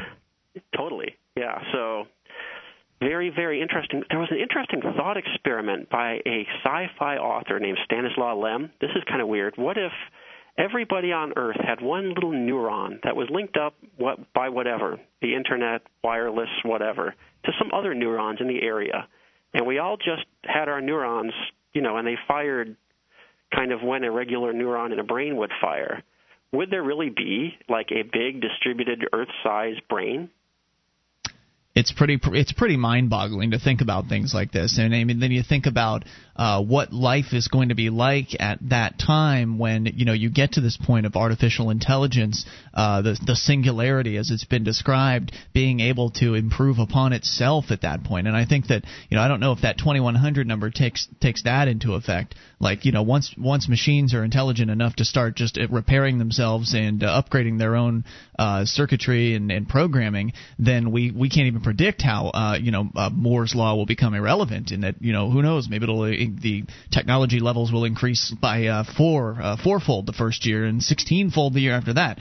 So I mean, it's really kind of hard to envision exactly how fast this could come about and what all the ramifications are. I mean, we already know that in today's world, time is still 24 hours in a day, and it's still 365 days around the sun, but there's more getting done in that same amount of time. And well, it's an interesting thought experiment, to sort of taking that to its logical conclusion, again, from Stanislaw Lem. What if at a certain point, again, I guess, I don't know where the term singularity comes from, but yeah, the idea that a thing becomes so intelligent that it just starts to draw, I mean, if you can draw a parallel between information, energy, and matter, like you can between just energy and matter, and through some dimensional funniness you can. It's kind of tortured, but you can. So, what if something that becomes sufficiently intelligent kind of tips itself over into a black hole, basically, just starts acquiring information at too great a rate, and are the smartest things in the universe things that hover just as close as they can to being a black hole? When did the computers take over, Dennis? Oh, well, when Skynet... Oh, frig, we already have a Skynet. You think you're asking the wrong tense, Mark. When did they take over? At this point, the big government fascists are in control. I'm sure of it. So no, they only think they are. They hire geeks, man. Okay. Yeah, but the geeks aren't very well, organized. Unionized. Yeah, they can't even dress. Well, that's why I say that, the government people better look out. If they decide to regulate the internet and try to clamp down on internet freedom, I think they're going to take on an assault unlike they've ever experienced from the hacker community. And I look forward to that day if it actually comes. Hopefully it won't, but if it does, should be interesting. Thanks, Dennis, for the call tonight. Appreciate the thoughtfulness. 800-259-9231. Interesting to think about, what it'll mean when... what will life be like when you manage to, talking about nanotechnology, where the machines are able to send these little teeny machines into your body and essentially restructure you from the inside out, essentially melding you with technology to where sleep is no longer necessary, to where eating is no longer necessary. I mean, all of these things that we take for granted as things we have to do to survive. To where the giant computer that runs everything can take over your brain, and you won't even know that you're being ruled. 800-259-9231. All this negativity, Mark. Come on, let's be excited about it. They're going to take over. More on the way. You take control. This is Free Talk Live.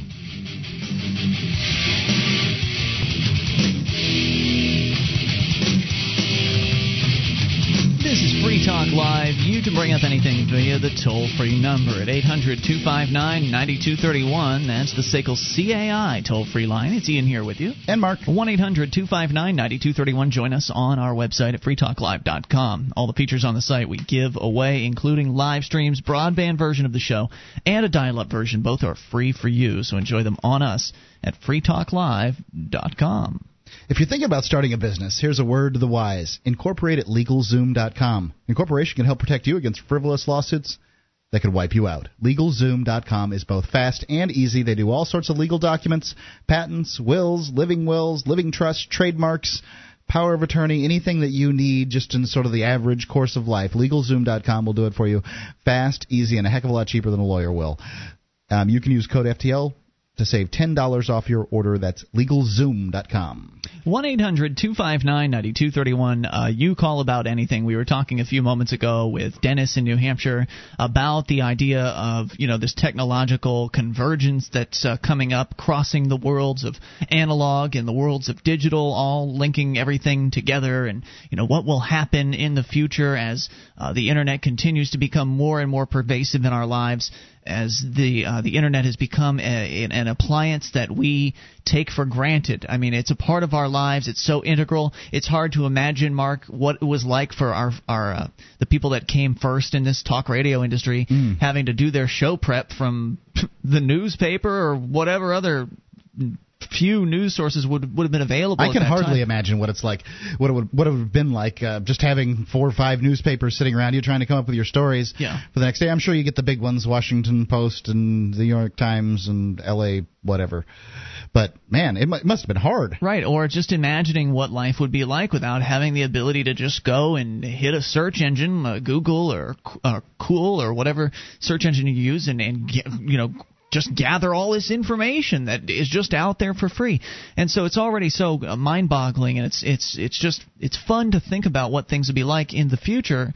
Especially as, again, I use the term convergence, where we've got these machines that will be melding with humans, and we'll have biomechanical stuff going on. You'll be able to meld with technology to extend your life to who knows how long, maybe forever, thousands of years perhaps. And just kind of envisioning what it is that we take for granted today is what that just won't be necessary in the future. I mean, the scene in The Matrix where Cypher is, he wants to get back into the Matrix so he can have. He can taste things again. Right, he's eating a big, delicious steak. Instead of having to eat the slop that actually exists in reality, he'd rather have the fake steak being transmitted to the synapses in his brain. And if we get to the point where we don't need, with our robot bodies or whatever, our biomechanical structure, if we don't actually need to eat, then it'll be a real rare occasion when you actually decide to sit down for a meal. Maybe you won't even have the digestive system anymore, to where you'll have to hook up to some sort of a simulator to simulate what it was like to eat a steak, just for old time's sake. Hey, Mark, you want to go out to eat for old time's sake? Well, I don't know. That's I don't think we're going to be getting rid of our ability to eat anytime soon. People get a great deal of satisfaction in life out of eating. It is fun. It's also something that they generally do in groups, special occasions, things like that. So I just think it's one of those things that's going to be different in the future, and I don't think we can even accurately predict right here what it's going to be like and what our lives are. I don't know, man. I think people make a lot of predictions about the future, and they just don't know. Would you have guessed that here in 2008 we'd still be bathing with water? That technology hasn't exactly improved over the course of mankind. They were still bathing in water. They were still essentially using soap. We need like a laser bath or something, right? Yeah, like there's some kind of sonic baths out there, at least for I think it's dental equipment and things like that. Maybe we'll go to something bigger. I just remember the television show. Kids, look this up. Space 1999 with the out-of-control robots, and they're in a spaceship lost in space kind of thing. Right. Space 1999, my friend. No. Life is That's just nothing. Fiction, though. So is what you're talking about. Well, I think it's pretty much inevitable. Yours is speculation, which it isn't even as thought out as well as the fiction was. It seems inevitable that we'll be melding with technology into the future. Let's go to Michael in New Hampshire on the amp line for your thoughts, sir. What's on your mind tonight?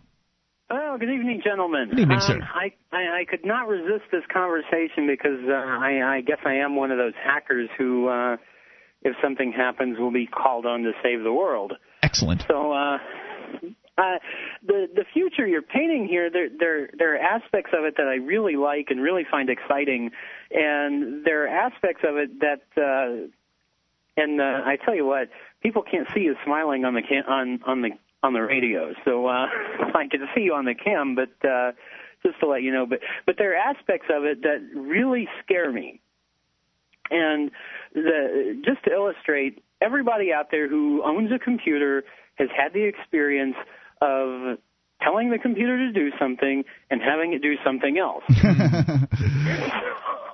Now, this is mainly because most people use Windows, and Windows does what the people at Microsoft wanted to do.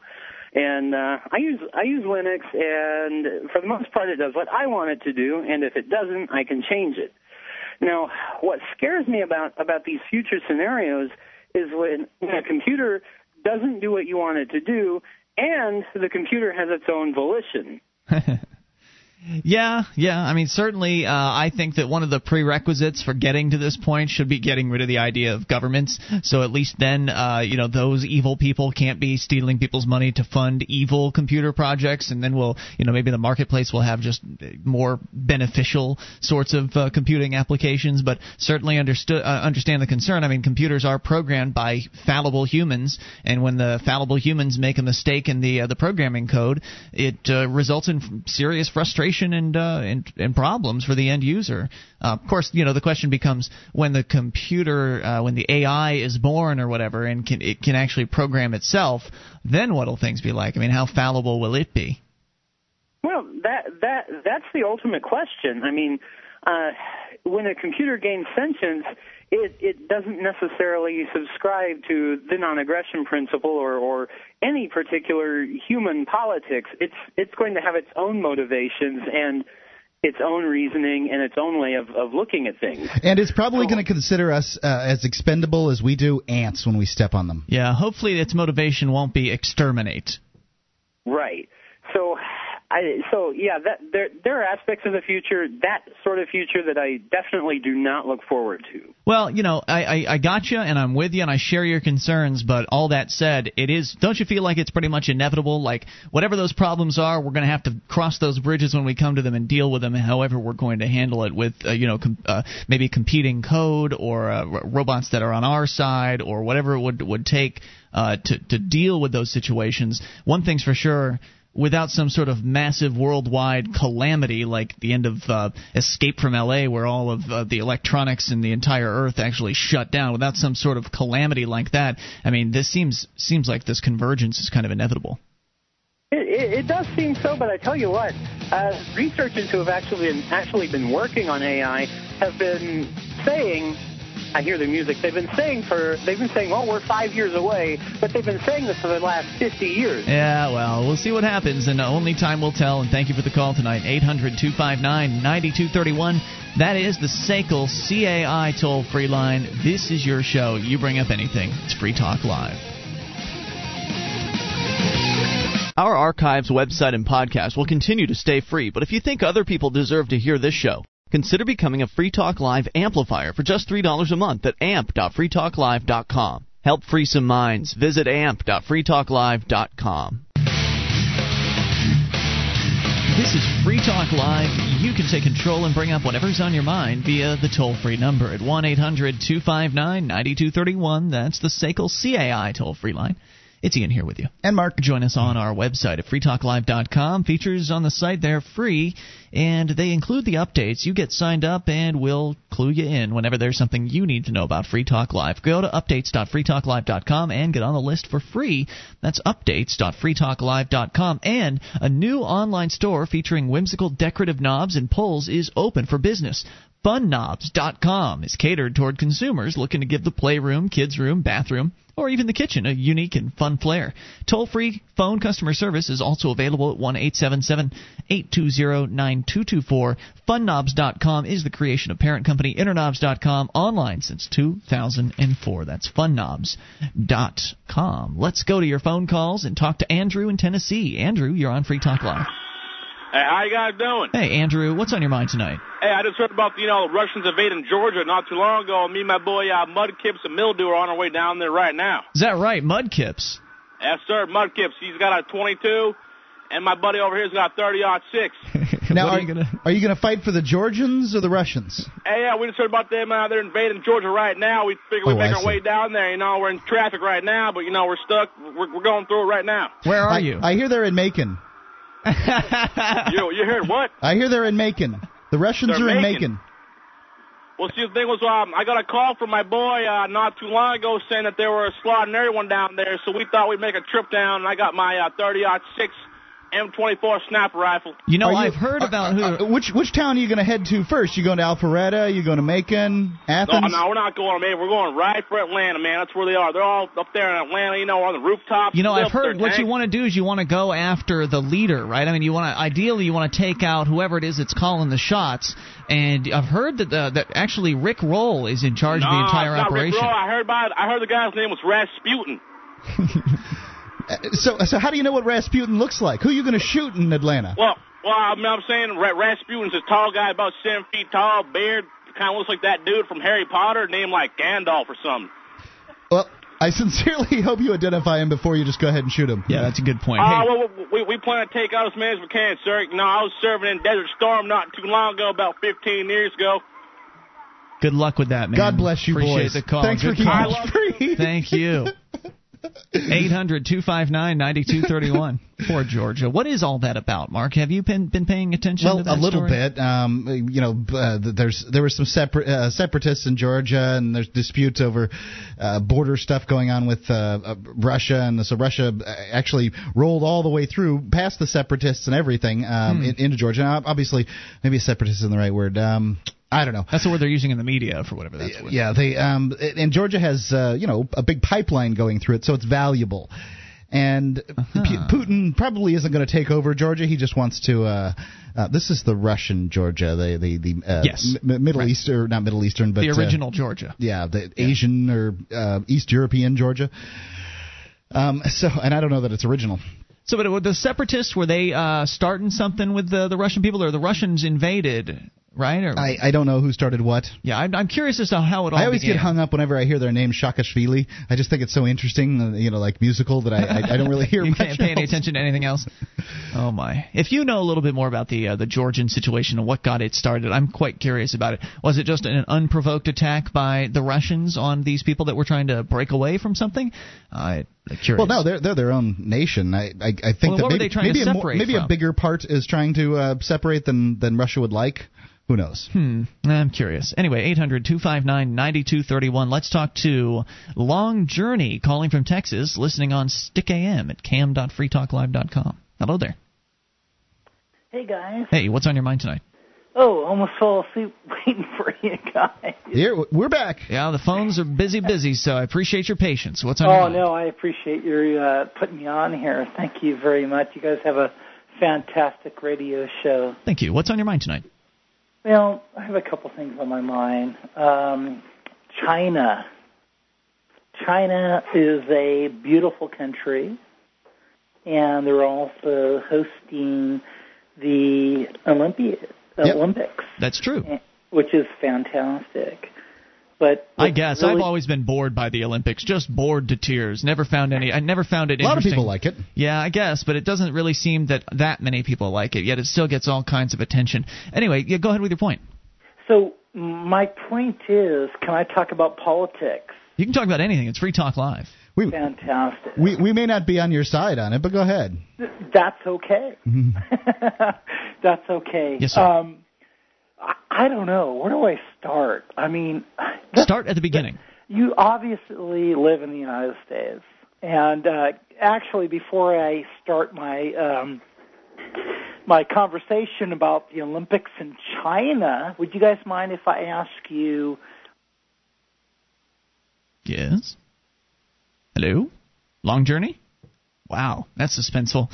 Maybe he could call back. It's a dramatic pause. Yeah, I'm curious as to where he was going with that. We'll try to sneak him back in here, but let's go in the meantime to William in Wyoming. Maybe he was on a cell phone or something. William, you're on Free Talk Live. Hi, I am a citizen of the United States of America also. I wanted to call about the right to vote at all levels, federal all the way on down to municipal, county, local. I have registered to vote in a particular town in the state that I'm in, and I have been made a target. Why? I'm not wanted for anything. I haven't broken any laws. This has to do with the abuse of the municipal codes. I know that I may not be at liberty to talk of your other talk show host who is on the GCN network, who has talked about this, about the abuse. When you say you've been made a target, what do you mean? Can you give us some examples? Specifically, I had driven out last year from the Great Lakes.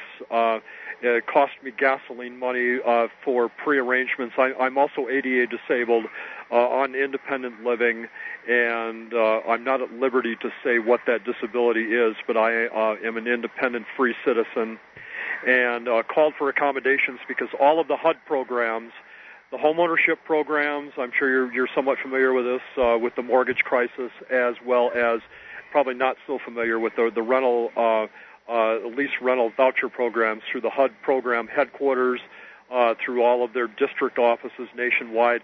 They are full. Even the emergency programs have got years of waiting lists. Okay. I imagine. I made arrangements to reside at a particular motel, and upon making those arrangements, I called long distance. I said that I wanted to reside there for a year or more, that I am handicapped, I'm on independent living, and that, but that I have years of rent leases, and I want to sign a regular rental contract to establish residence there, of course, in that town in Wyoming. And you had called. Wait, hold on a second. Point of clarification. Okay. You'd called whom? The government? No, I called the host of the motel because, and I had even told him too that all of the HUD programs nationwide are full. So what They've were got you? years of waiting list. Right. So what was the? I don't understand. You were trying to. Well, what had occurred was that 2 months after I resided there. Now you think of Wyoming with the cowboy hats and the eehaw out on the range, but things got so bad there, and I mean really bad, stomping on floors. There were things that took place at that motel that I brought to the attention of the host. I never assaulted anybody. Nothing happened.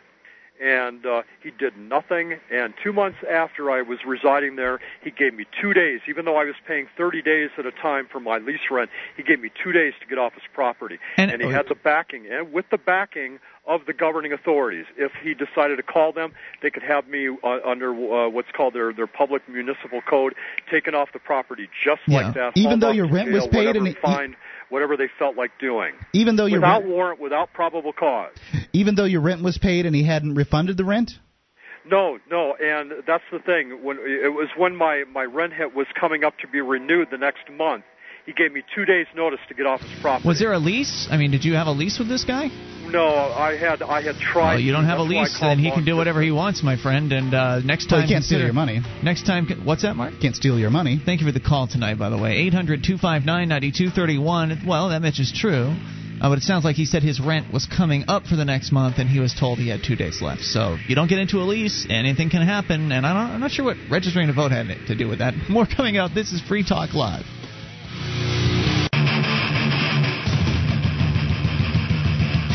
This is Free Talk Live. Only moments remain, maybe enough time for your call if you make it right now at 1-800-259-9231. That's the SACL CAI toll-free line. It's Ian here with you.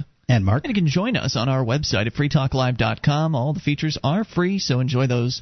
And if you like the show and want to help support Free Talk Live, then go shopping with us at amazon.freetalklive.com. Enter Amazon through that link, and Free Talk Live will get a percentage of your purchase. Whatever it is that you buy, there are over 41 categories to shop in, including used items. So load up your cart, get the stuff you need, get a great deal, free Super Saver shipping on a whole lot of items, and feel good because a percentage of your purchase is going to Free Talk Live. If you enter through amazon.freetalklive.com as we continue with your calls about what you want. It's David in California. You're on Free Talk Live. Hello, David.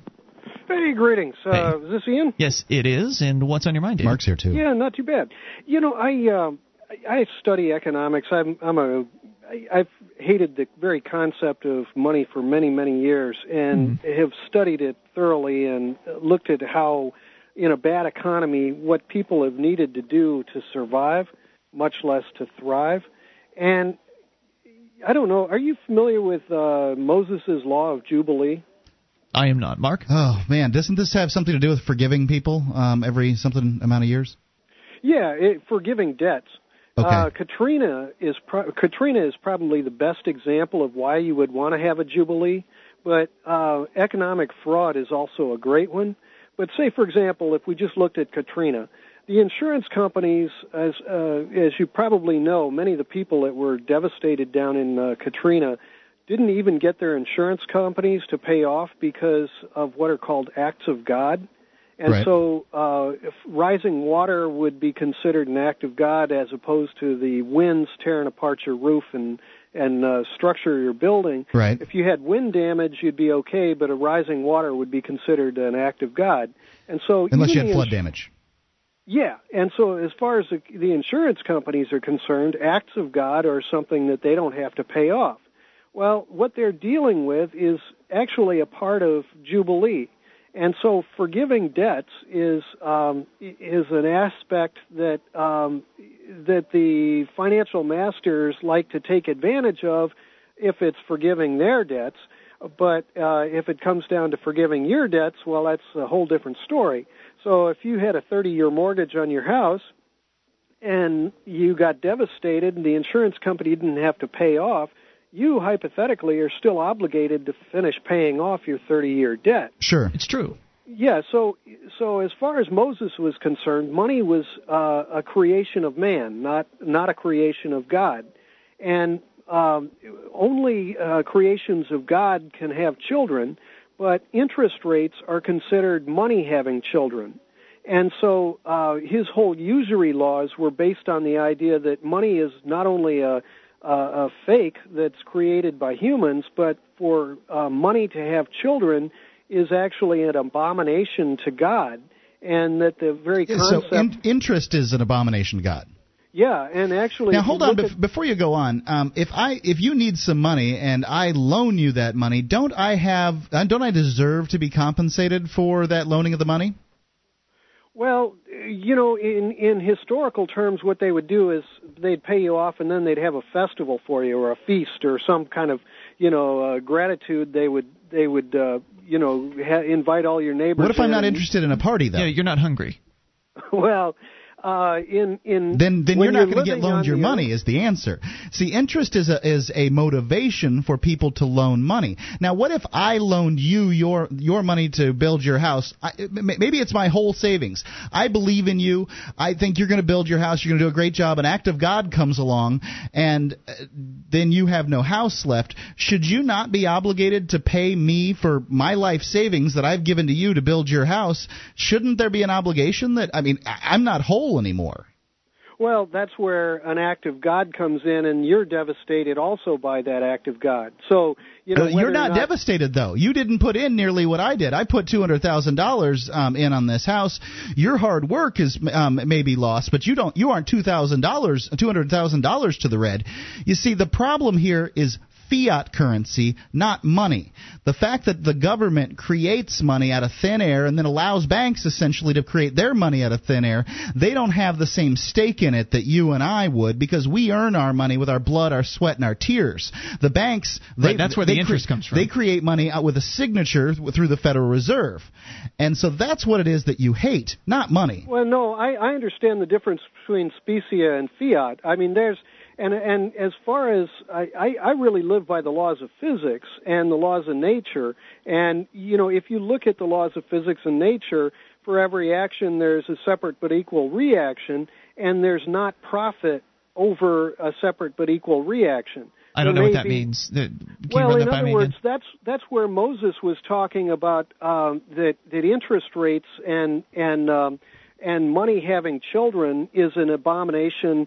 He's a guy who's a character in an old book. I mean, he's just a character in an old book of fiction. So it really doesn't really. I don't think what he has to say is in any way relevant. I mean, I'm with Mark on this. I mean, if you loan somebody something, whether it's gold or your car or whatever it is that you loan that person for whatever reason, I mean, you deserve to get paid back. That was the part of the deal. Interest is what causes houses to be created and that kind of thing. Otherwise, you have to have all the money yourself. It's incentive. Well, I understand that, and see, this is where an example like Katrina is so clear, because there are any number of different reasons why Katrina is not an act of God, but more an act of bad economic policy or bad environmental policy. So, for example, if you looked at one of Bush's first acts, when he was sworn in January of 2001, one of his first acts was to change the wetlands policy. And so he essentially said that swampland is no longer swampland, and that any real estate developer can build in swampland.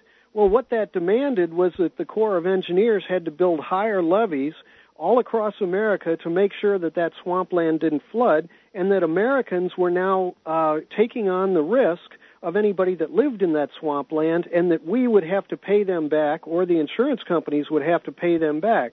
Now, if you look at Moses and the laws of physics, the essentially water is going to try to reach its lowest level. Sure.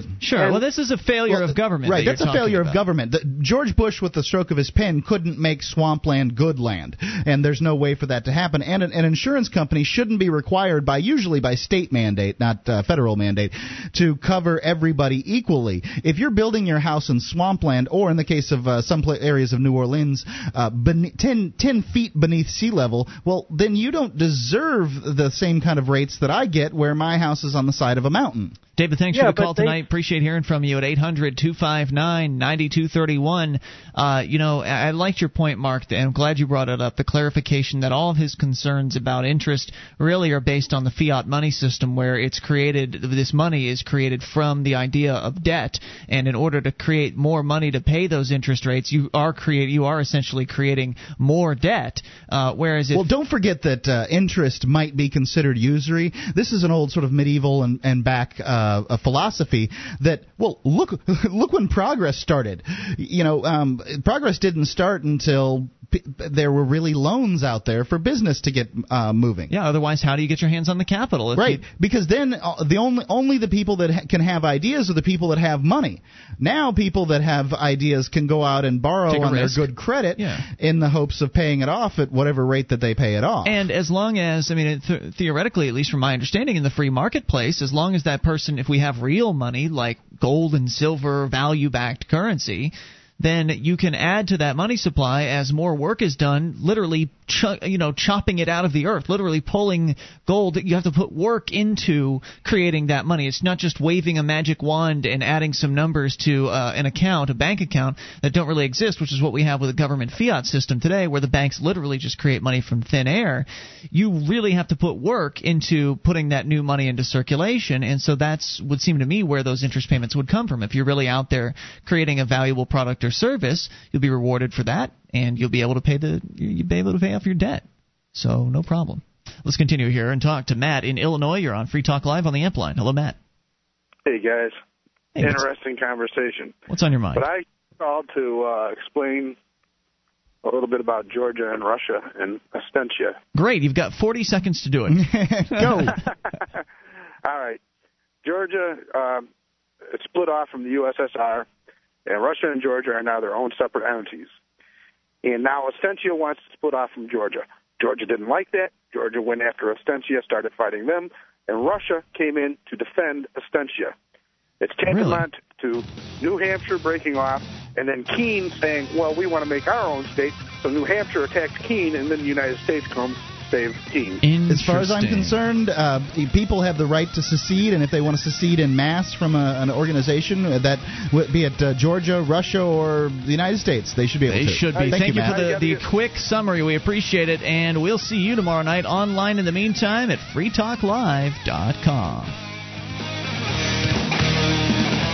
DVD, books, music, instruments, periodicals, computers, software, electronic, photo, cell phone, office product, home and garden, bed and bath, furniture, kitchen, pet supply, automotive, hardware, apparel, shoes, jewelry, grocery, healthcare, sports and outdoors, toys, games, used, and more. It's a department store at your fingertips. Amazon.freetalklive.com. Get all your shopping done, a great deal, delivery to your door, and a percentage of your purchase will go to Free Talk Live when you enter Amazon through Amazon.freetalklive.com.